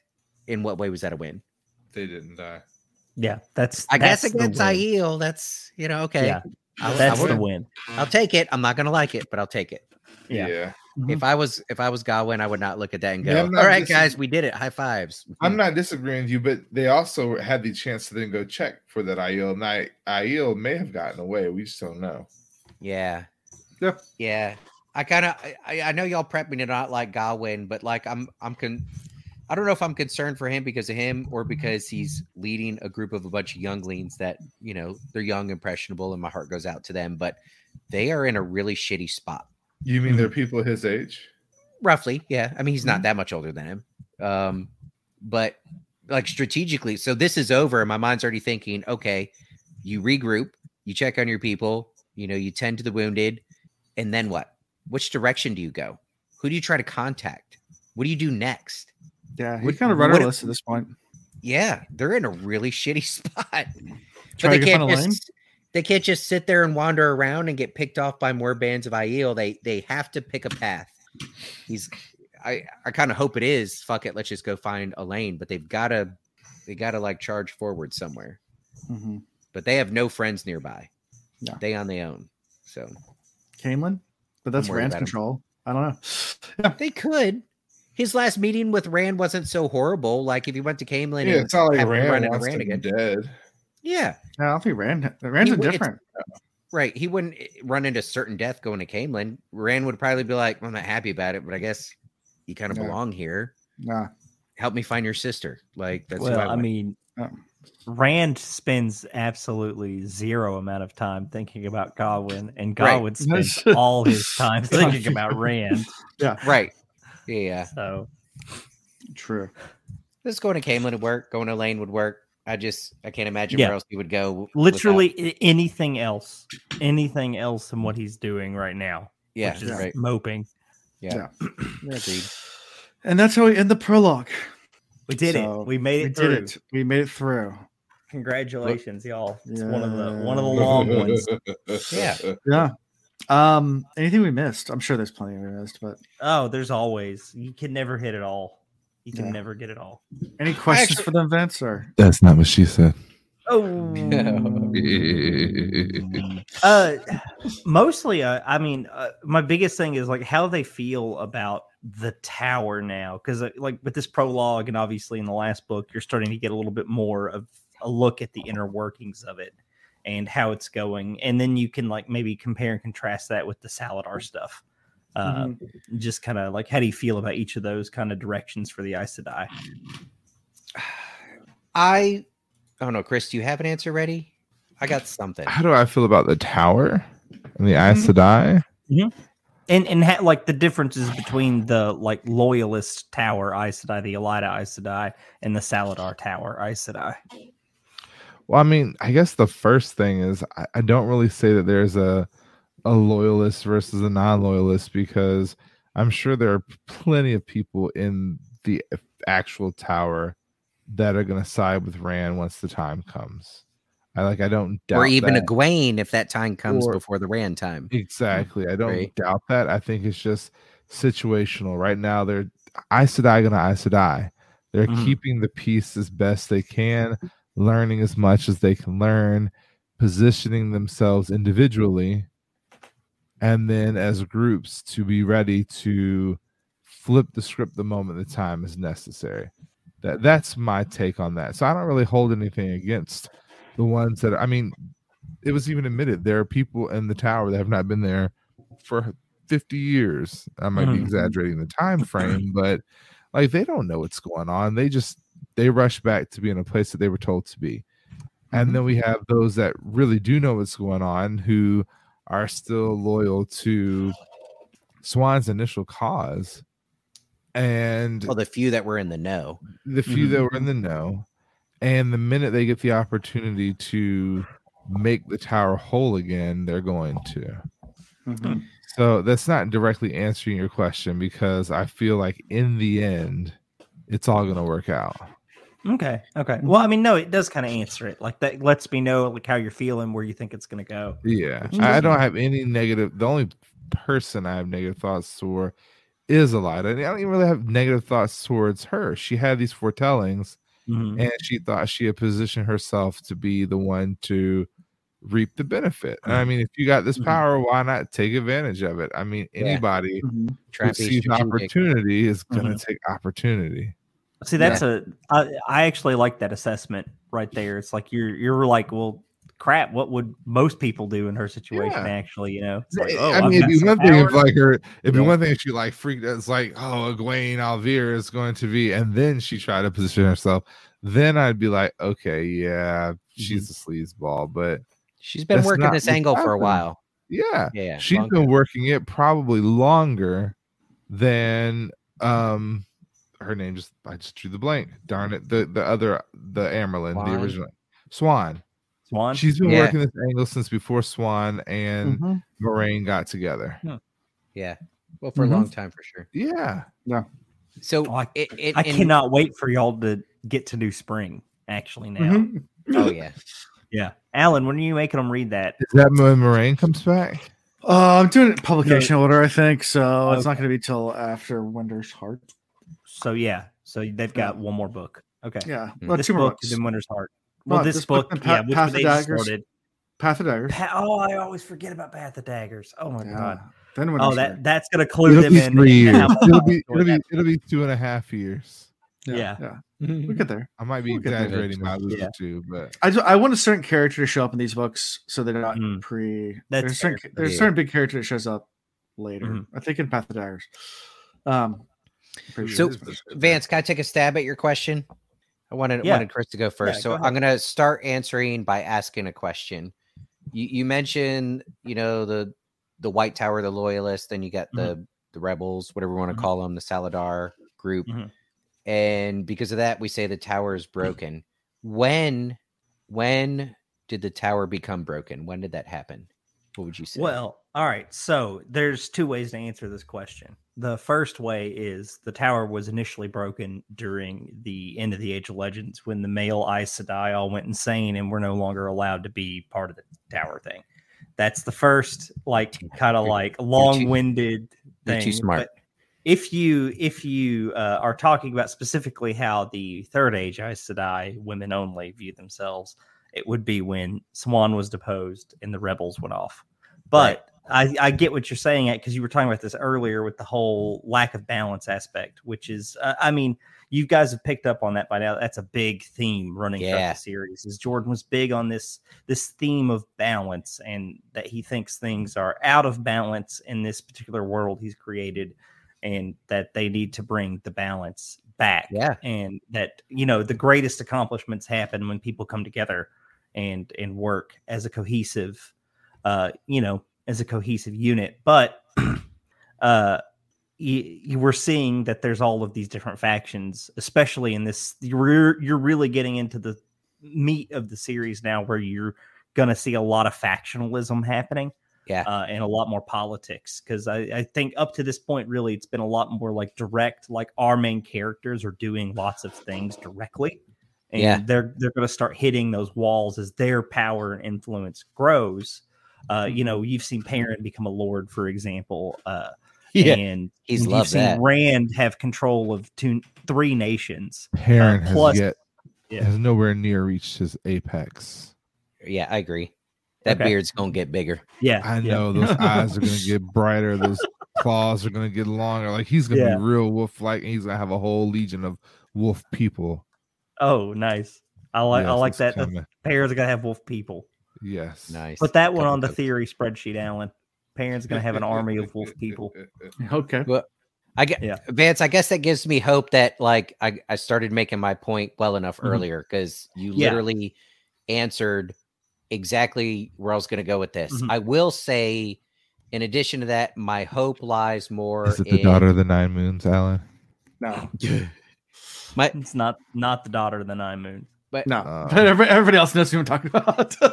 Does the daughter of the 9 moons like moon him 9 times? Is that why he? Yeah, exactly. I'm not sure she's. Right, Light Blinded Fool is calling me out here a little bit. I like 9 it was butts, the Hall of Service that was broken, but I mean, well, it's an organization of Aes Sedai. I guess what I was saying, since I'm thinking about it on that bigger picture of the balance portion, the tower, as it was, as we started reading these books, had no chance of making it there. There was too many things like built into that institution and culture that would prevent them from ever getting there. Right. So what's left of the tower and Elida, and we're kind of freaking out. There's Black Aja and Forsaken there or whatever, but it needs to be destroyed. That whole mindset and everything. So my faith is more in, and my hope is in what Egwene's doing. And we feel she has all this potential, and I'm a huge Egwene fan right now. And the more people she could convince, and she's already starting to convince Swan, and she already has this relationship with Rand, and maybe you find a way to get this crossover, this balance between the male and female. I know it's not going to be easy. It's not going to happen quickly, but I feel like destroying what was so that you can, or what is now, because I guess what was, you can go way back, but destroying what is now, because it's not functional, gives you a better opportunity to maybe find what you were supposed to be, or maybe what once was.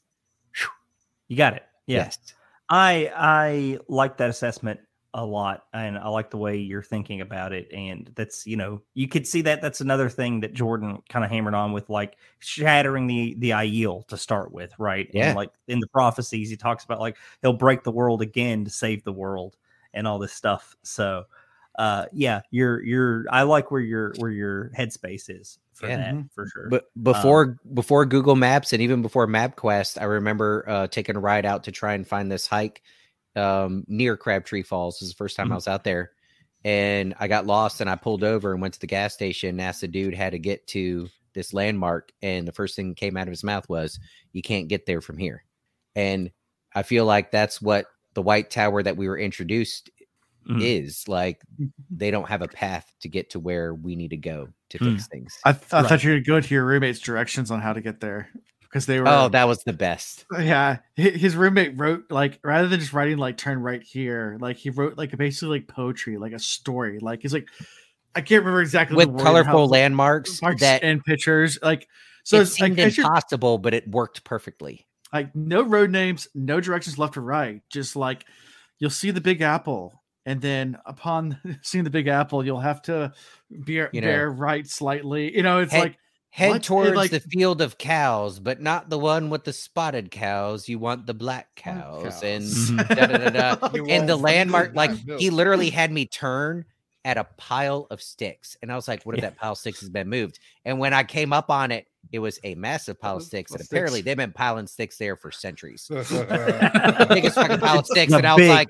It was a big pile of sticks. Like, how am I going to know which pile of sticks? And when I saw it, I was like, "That's the pile of sticks. We're turning here." So this reminds me of a story my dad tells me. So my dad spent like 20 years living in New Jersey. It's pretty heavily populated state. I'll pray for his soul. Yeah, as every week. Yeah, he's kind of happy to not be there anymore. But he moved from there to Northeast Alabama, rural Northeast Alabama. Yeah. And he just like married my mom and stuff.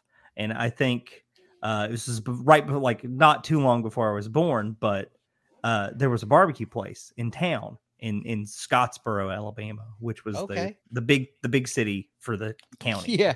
And so he worked there, and my mom called him and said, "Hey, this barbecue restaurant's running a special. You get like 3 pounds for so many bucks or something like that. So swing by and pick some up after you get off work." And he said, "All right, well, how do I get there?" And she said, well, you just go down and you turn this way and that way, and then you go past this old landmark, this like church." And he's like, "Well, that doesn't tell you how to get there. So we'll ask for your coworkers." So he went to one of his coworkers. He asked him, "Hey, do you know how to get to this barbecue restaurant? My wife wants you to pick it up." He said, "Oh yeah, I know how to go. You just go down Main Street here, and then you turn left at the old shoe factory. It's not a shoe factory anymore, but it used to be." Right. And you'll know it when you see it. Yeah, you'll know it when you see it. He's like, "But if it's not a shoe factory anymore, how do I know which one's the old shoe factory?" He's like, "You'll know it. Trust me." That's how they give directions out there. Yeah. That's how they give directions pretty much everywhere in the South, actually. Yeah, I've never lived in a place. Give directions. Yeah. I don't know the names of the streets. And, right. Yeah. And oddly enough, it works. If you pay attention, it works. Yeah. Well, I mean, he had only been at that place for like a little while, so he didn't know it really well. But so the real question is how to get home. Shoe factory. Well, if you find the right girl, it don't matter. So yeah, I reckon. Y'all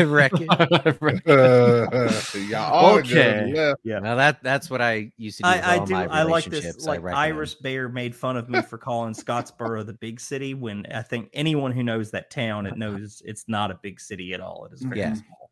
Right. It's the big city for the county. I gave you a chuckle. There's a farmer's market there, so that's where they all come together. Right. Mm-hmm. Favorite character?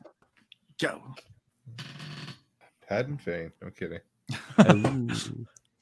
I feel like he's been pulling the strings behind all this from the background, but Talmanis. I'm gonna have to go with Taim, but from a different perspective. Ooh. Yeah. We saw his shit coming out towards the Shido, and they ran away, and that was great. All right. I still can't get over what he was able to do with those men in that short amount of time.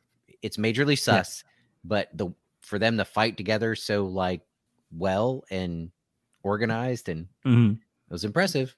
It's suspect. Was it Gawain that we had here? Mm-hmm.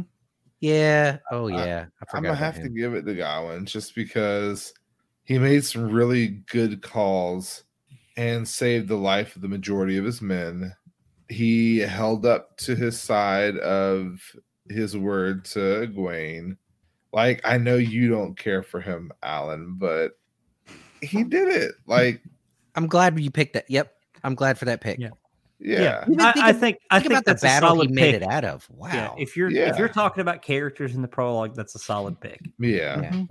Patron Niall. Not because he died, just because he's the wholesome character in this entire. Well, and then in that, I like we the only white club I cared about. We didn't talk about it, but as he was dying, it was like, I've got to get that paper. Like through and through, his mind was, oh my God, I can't believe that I'm dying. I can't believe that he did this. It was, somebody must know what's on this paper. It just sucks that he even reached out, had his finger pointing at the paper. They picked the paper up, and then what happened? All the ink was washed away by wine. Really? That happens in my Really? life every day after 9 Mhm. p.m. That like really frustrated me because I thought, okay, here's a good thing that happened. You know, he may have died, but he succeeded in making sure that somebody got this very vital piece of news that we don't know already, or maybe we do know it and we don't realize that we know it. Oh, we I don't know want to what we know. know. It's the FOMO, man. That's Mhm. what Jordan does best. He creates FOMO. Oh, Like, that's we true. had no idea what was on that paper. Speaking of ruining things, I have this book that I take notes in, but my son found it, so he decides to draw pictures now on every page. So now Cool. I have volcanoes and giant. Next week we're talking about triangles, circles, and trees. I like it. No, there's a tree there. So Yeah, that looked like Brussels sprouts actually. Yeah. a Pac-Man character. You know. Oh yeah, one of the Pac-Man I'm not gonna goes. tell you what that looks like. I put googly eyes on mine, and that shit was hilarious. You should try it sometime. Poor Meredith.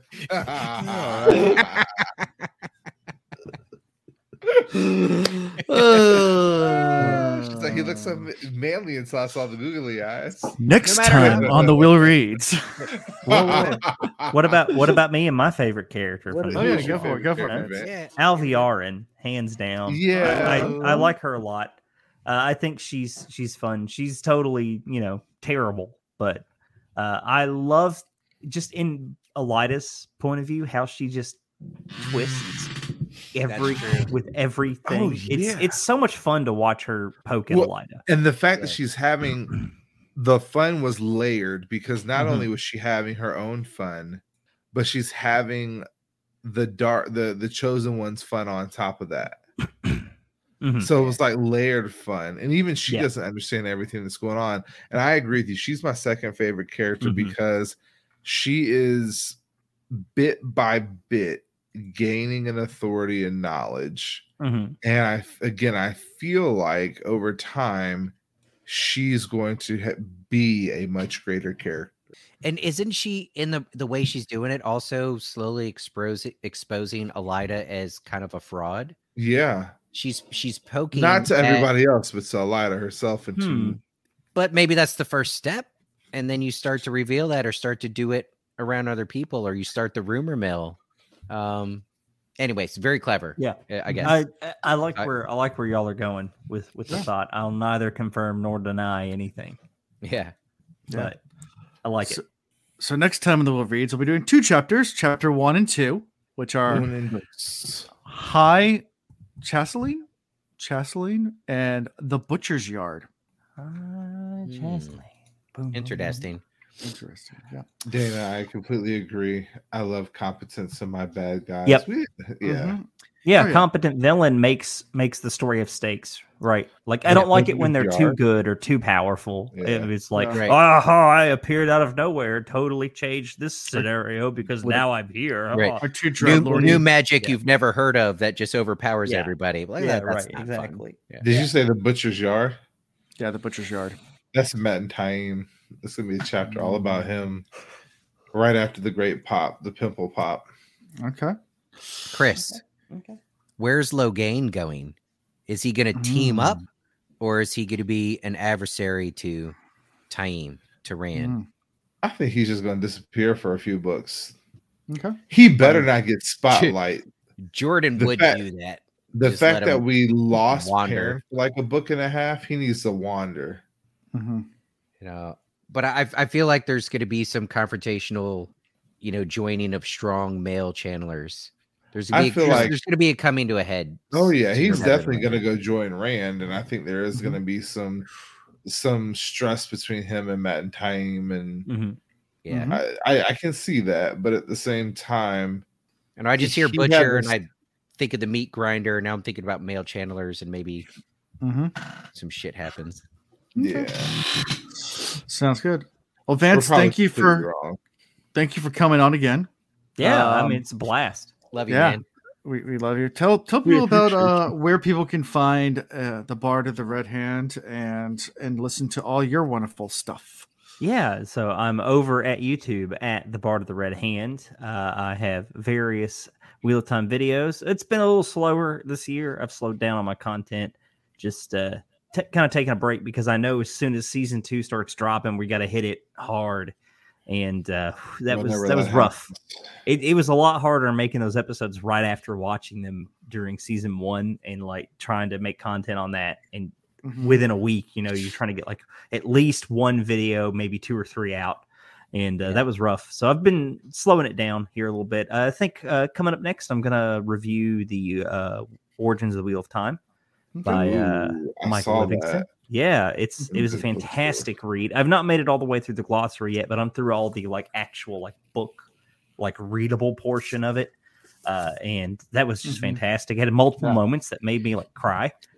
Because especially in that magic prologue he writes there. Magic's not real. Magic's not real. I was Magic's real. I was that freaking kid, right? Like that's I think that was everybody. His whole to some degree, the part where he talks about his time in Vietnam. Origins of the Wheel of Time is a book by Michael Livingston. A quick plug for him. Go check it out. It's a book written about how Robert Jordan came up with the idea and like basically not a biography, but kind of like a biography, but like more of where Wheel of Time came from, how he got his ideas, what is Robert Jordan's backstory, like, and just kind of an in-depth look at all of that. And then the glossary section, which is half the book, is just going through each character, place, thing, and talking about where in the real world are what other works did he pull from to come up with names and places and concepts. That's awesome. So you guys can't read that yet. So it is a little spoilery because you get to some things that are later, but at least for like parts of it, like just like especially this time in Vietnam and things he talks about, and I never served, but I know Ian can probably relate to that. He talks about how a lot of people ask about his time serving, how you compartmentalize. And how most people don't talk about it. And he says, yes, it does bleed through. In Robert Jordan's interviews and notes, it talked about how it did influence a lot of his writing. And some stories were taken from his time there. But the war's a horrible thing is basically what it came down to. It's a good summary. Yeah. Anyway, so that's all I got. So how we can found the Will Reads. Go check us out on thewillreads.com. Find links to everything. Join us on Patreon. We will be doing more live reaction readings for our higher tier patrons. I'm not sure which chapters. I have at least one chapter I definitely want to do from this book, but we'll probably do a few. But I just need to figure out which ones I want to do. Send your suggestions. Yeah, send suggestions on what chapters we should do for these books. Not the next two because we're not doing this. But yeah. Well, that I don't have time right now. Wait till after Christmas. So like till we're middle of the book. Right. Next suggestions. Shit, it's not the middle of the book. After Christmas is like 5 chapters in. Shh. Don't give us hope. We've been doing this long enough, Alan. You ain't get pulled the wool over our eyes. Yeah, exactly. All right. Yeah, that's like I said, like us on all the different social media. Check out our merch. Write a review. We've got a few of them. We got another one recently that was really good. It's a Cologne review, and I do enjoy those. I enjoy actually the weird ones too because those are funny and good. Yeah, even the negative ones. Oh, I loved that one negative review that you showed me. Great. Yeah, it was like, I listened to this podcast for the Wheel of Time stuff, but they just spent so much time talking about their personal. I was like, dude, that's like what this podcast is. It's 50% of this podcast is keeping up with 90%. Yeah, 90. At least, really, let's be real. But if you want to, the actual personal life section, you could just fast forward through it and get to Wheel of Time content. But I can't guarantee we're not going to get into stories along the way. That part I can't fix. No way. Everyone's experiences and how they relate to the series are the reasons that like I even follow podcasts like this, right? Like I want to know about the people reading the book, so then I understand their experience of how they're seeing things, right? You guys want a secret? This is an excuse for Ian, Chris, and I just to drink together and tell stories. Correct. And then we just have a book that kind of follows along while we do it. It's great. I mean, we don't have to be in the same room. You can see the evolution of our lives and just how our content has changed and how engaged we are. Like, I'm waiting for Darkened Stories to just be a spinoff podcast. Yeah, that's still got potential. It still has potential. I'm just worried about more of anyway. I can talk about that. I'm worried about my liver. Worried about liver. Worried about other things. So yeah, don't want to get too far into some of those things. Anyway, I was so, like, had we done that, I'd have more children by now. yeah, You're right, Dana. A drinking club with a book. There we go. yeah, that's where we are. Yep. So You know, if you That's- really want it to get interesting, start sending us all different bottles of whiskey and bourbon. That's how we should have started this. Was getting people to send us their favorite so we could sample it. Oh man, give him We shout messed out. So you know there's a shortage of bourbon in Virginia. I went over to my friend's house for a housewarming. You know how many bottles of Blanton's he had? Oh, Wait, who is there's a this friend shortage of Chris? bourbon in Virginia. Y'all are Yeah. next Well, door. That's because Yeah. where Alan lives. So obviously. Okay. Well, that's because we have people like my friend who he had a housewarming party. Went there last weekend, and he had over 100 bottles of Blanton's. Oh my god. That's a lot. And I said, That's "What a are you lot of doing?" money. He's like, "Well, I've actually got in the charts for the shipping trucks for the local liquor stores, and I show up on shipping day and buy them out, so I have them all." So then he's selling them on third market, which is illegal. So I'm not gonna say who it is, but he's selling them, selling them third market. Are trading them for even more rare bourbons. Yeah. So now he's been able to get like 2 bottles of Pappy and like a bunch of other stuff too. But like he's Ooh, he's good basically stuff. getting bottles that are super hard to find because like apparently it's a whole gimmick where they're going Yes, through. it And, is. The liquor then- law is hard to run by. so they're just Virginia. waiting for the It's so trucks to hard. show up. He's there at the store to buy them out completely, and then he turns around and sells them all for profit, which is illegal. But that's what he's doing. And that's why there's a shortage because like he's not the only one doing this. Apparently, there's like a ton That's of it. technically that's like almost like right next to that line of bootlegging, which It's by the really way still close to exists. bootleg. Yeah. Bootlegging still exists in North Right. Alabama, by the way. People go up to Oh, it's still in Tennessee and Virginia, then drive too? back. Yeah, I know. It's Oh, man, crazy. shut- It's like people you think that went away though. You think bootlegging went away. It's like still happening No, because we have no. because y'all are like part of the South in Virginia, Mhm. whether you want to Yeah. be or It's not. Like, Virginia's- colonial yeah, South. right? Yeah. But Yeah. like here in the South, we have these dumb mixed like dry counties where you can't buy liquor in the Yeah. county at all. They have Or some even- out in Western Virginia. Yeah, Yeah. there's dry counties. Yeah. Even Yeah, the so dry Sundays, people that's bootleg. prevalent in a lot of Oh my Alabama. god. Yes. So I people mean, it's been form the private last- clubs. So at the private It's- club, you can Yeah. serve. On It's Sunday, been dry within the Sundays. last, I think, 5 years that they've actually started selling liquor on Sundays. Yes, Like, it correct. was- Yeah. it's- Yeah. more than 5 years ago, there was no That's liquor on true. Sundays. I'm just I I just remember you couldn't dream buy it of from living 9 at a o'clock place either. where I was just gonna say I just dream of living in a place where I don't have to drive 20 minutes to buy booze. Yeah. Ooh.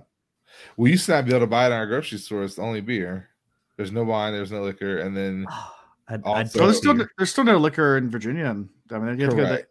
so in Virginia, all the liquor stores are state run, which is yes, Yeah. freaking. That's a Yeah. whole nother conversation. That's a whole Alabama nother- used that's to a whole have other that, yeah. conversation. I think Alabama used to have something similar to that. Welcome to Dark and Story. Still have it. Episode all- 1. Arkansas is not that bad. We have private run stores. It's just we have dry counties, There you go. Yeah. Anyway, and I That's all I live in got a for this dry week. county. Until next time. Get a drink. Go get some drink. okay, bye. I hope you enjoyed the show, and thank you for listening to The Wheel Reads. See y'all next time.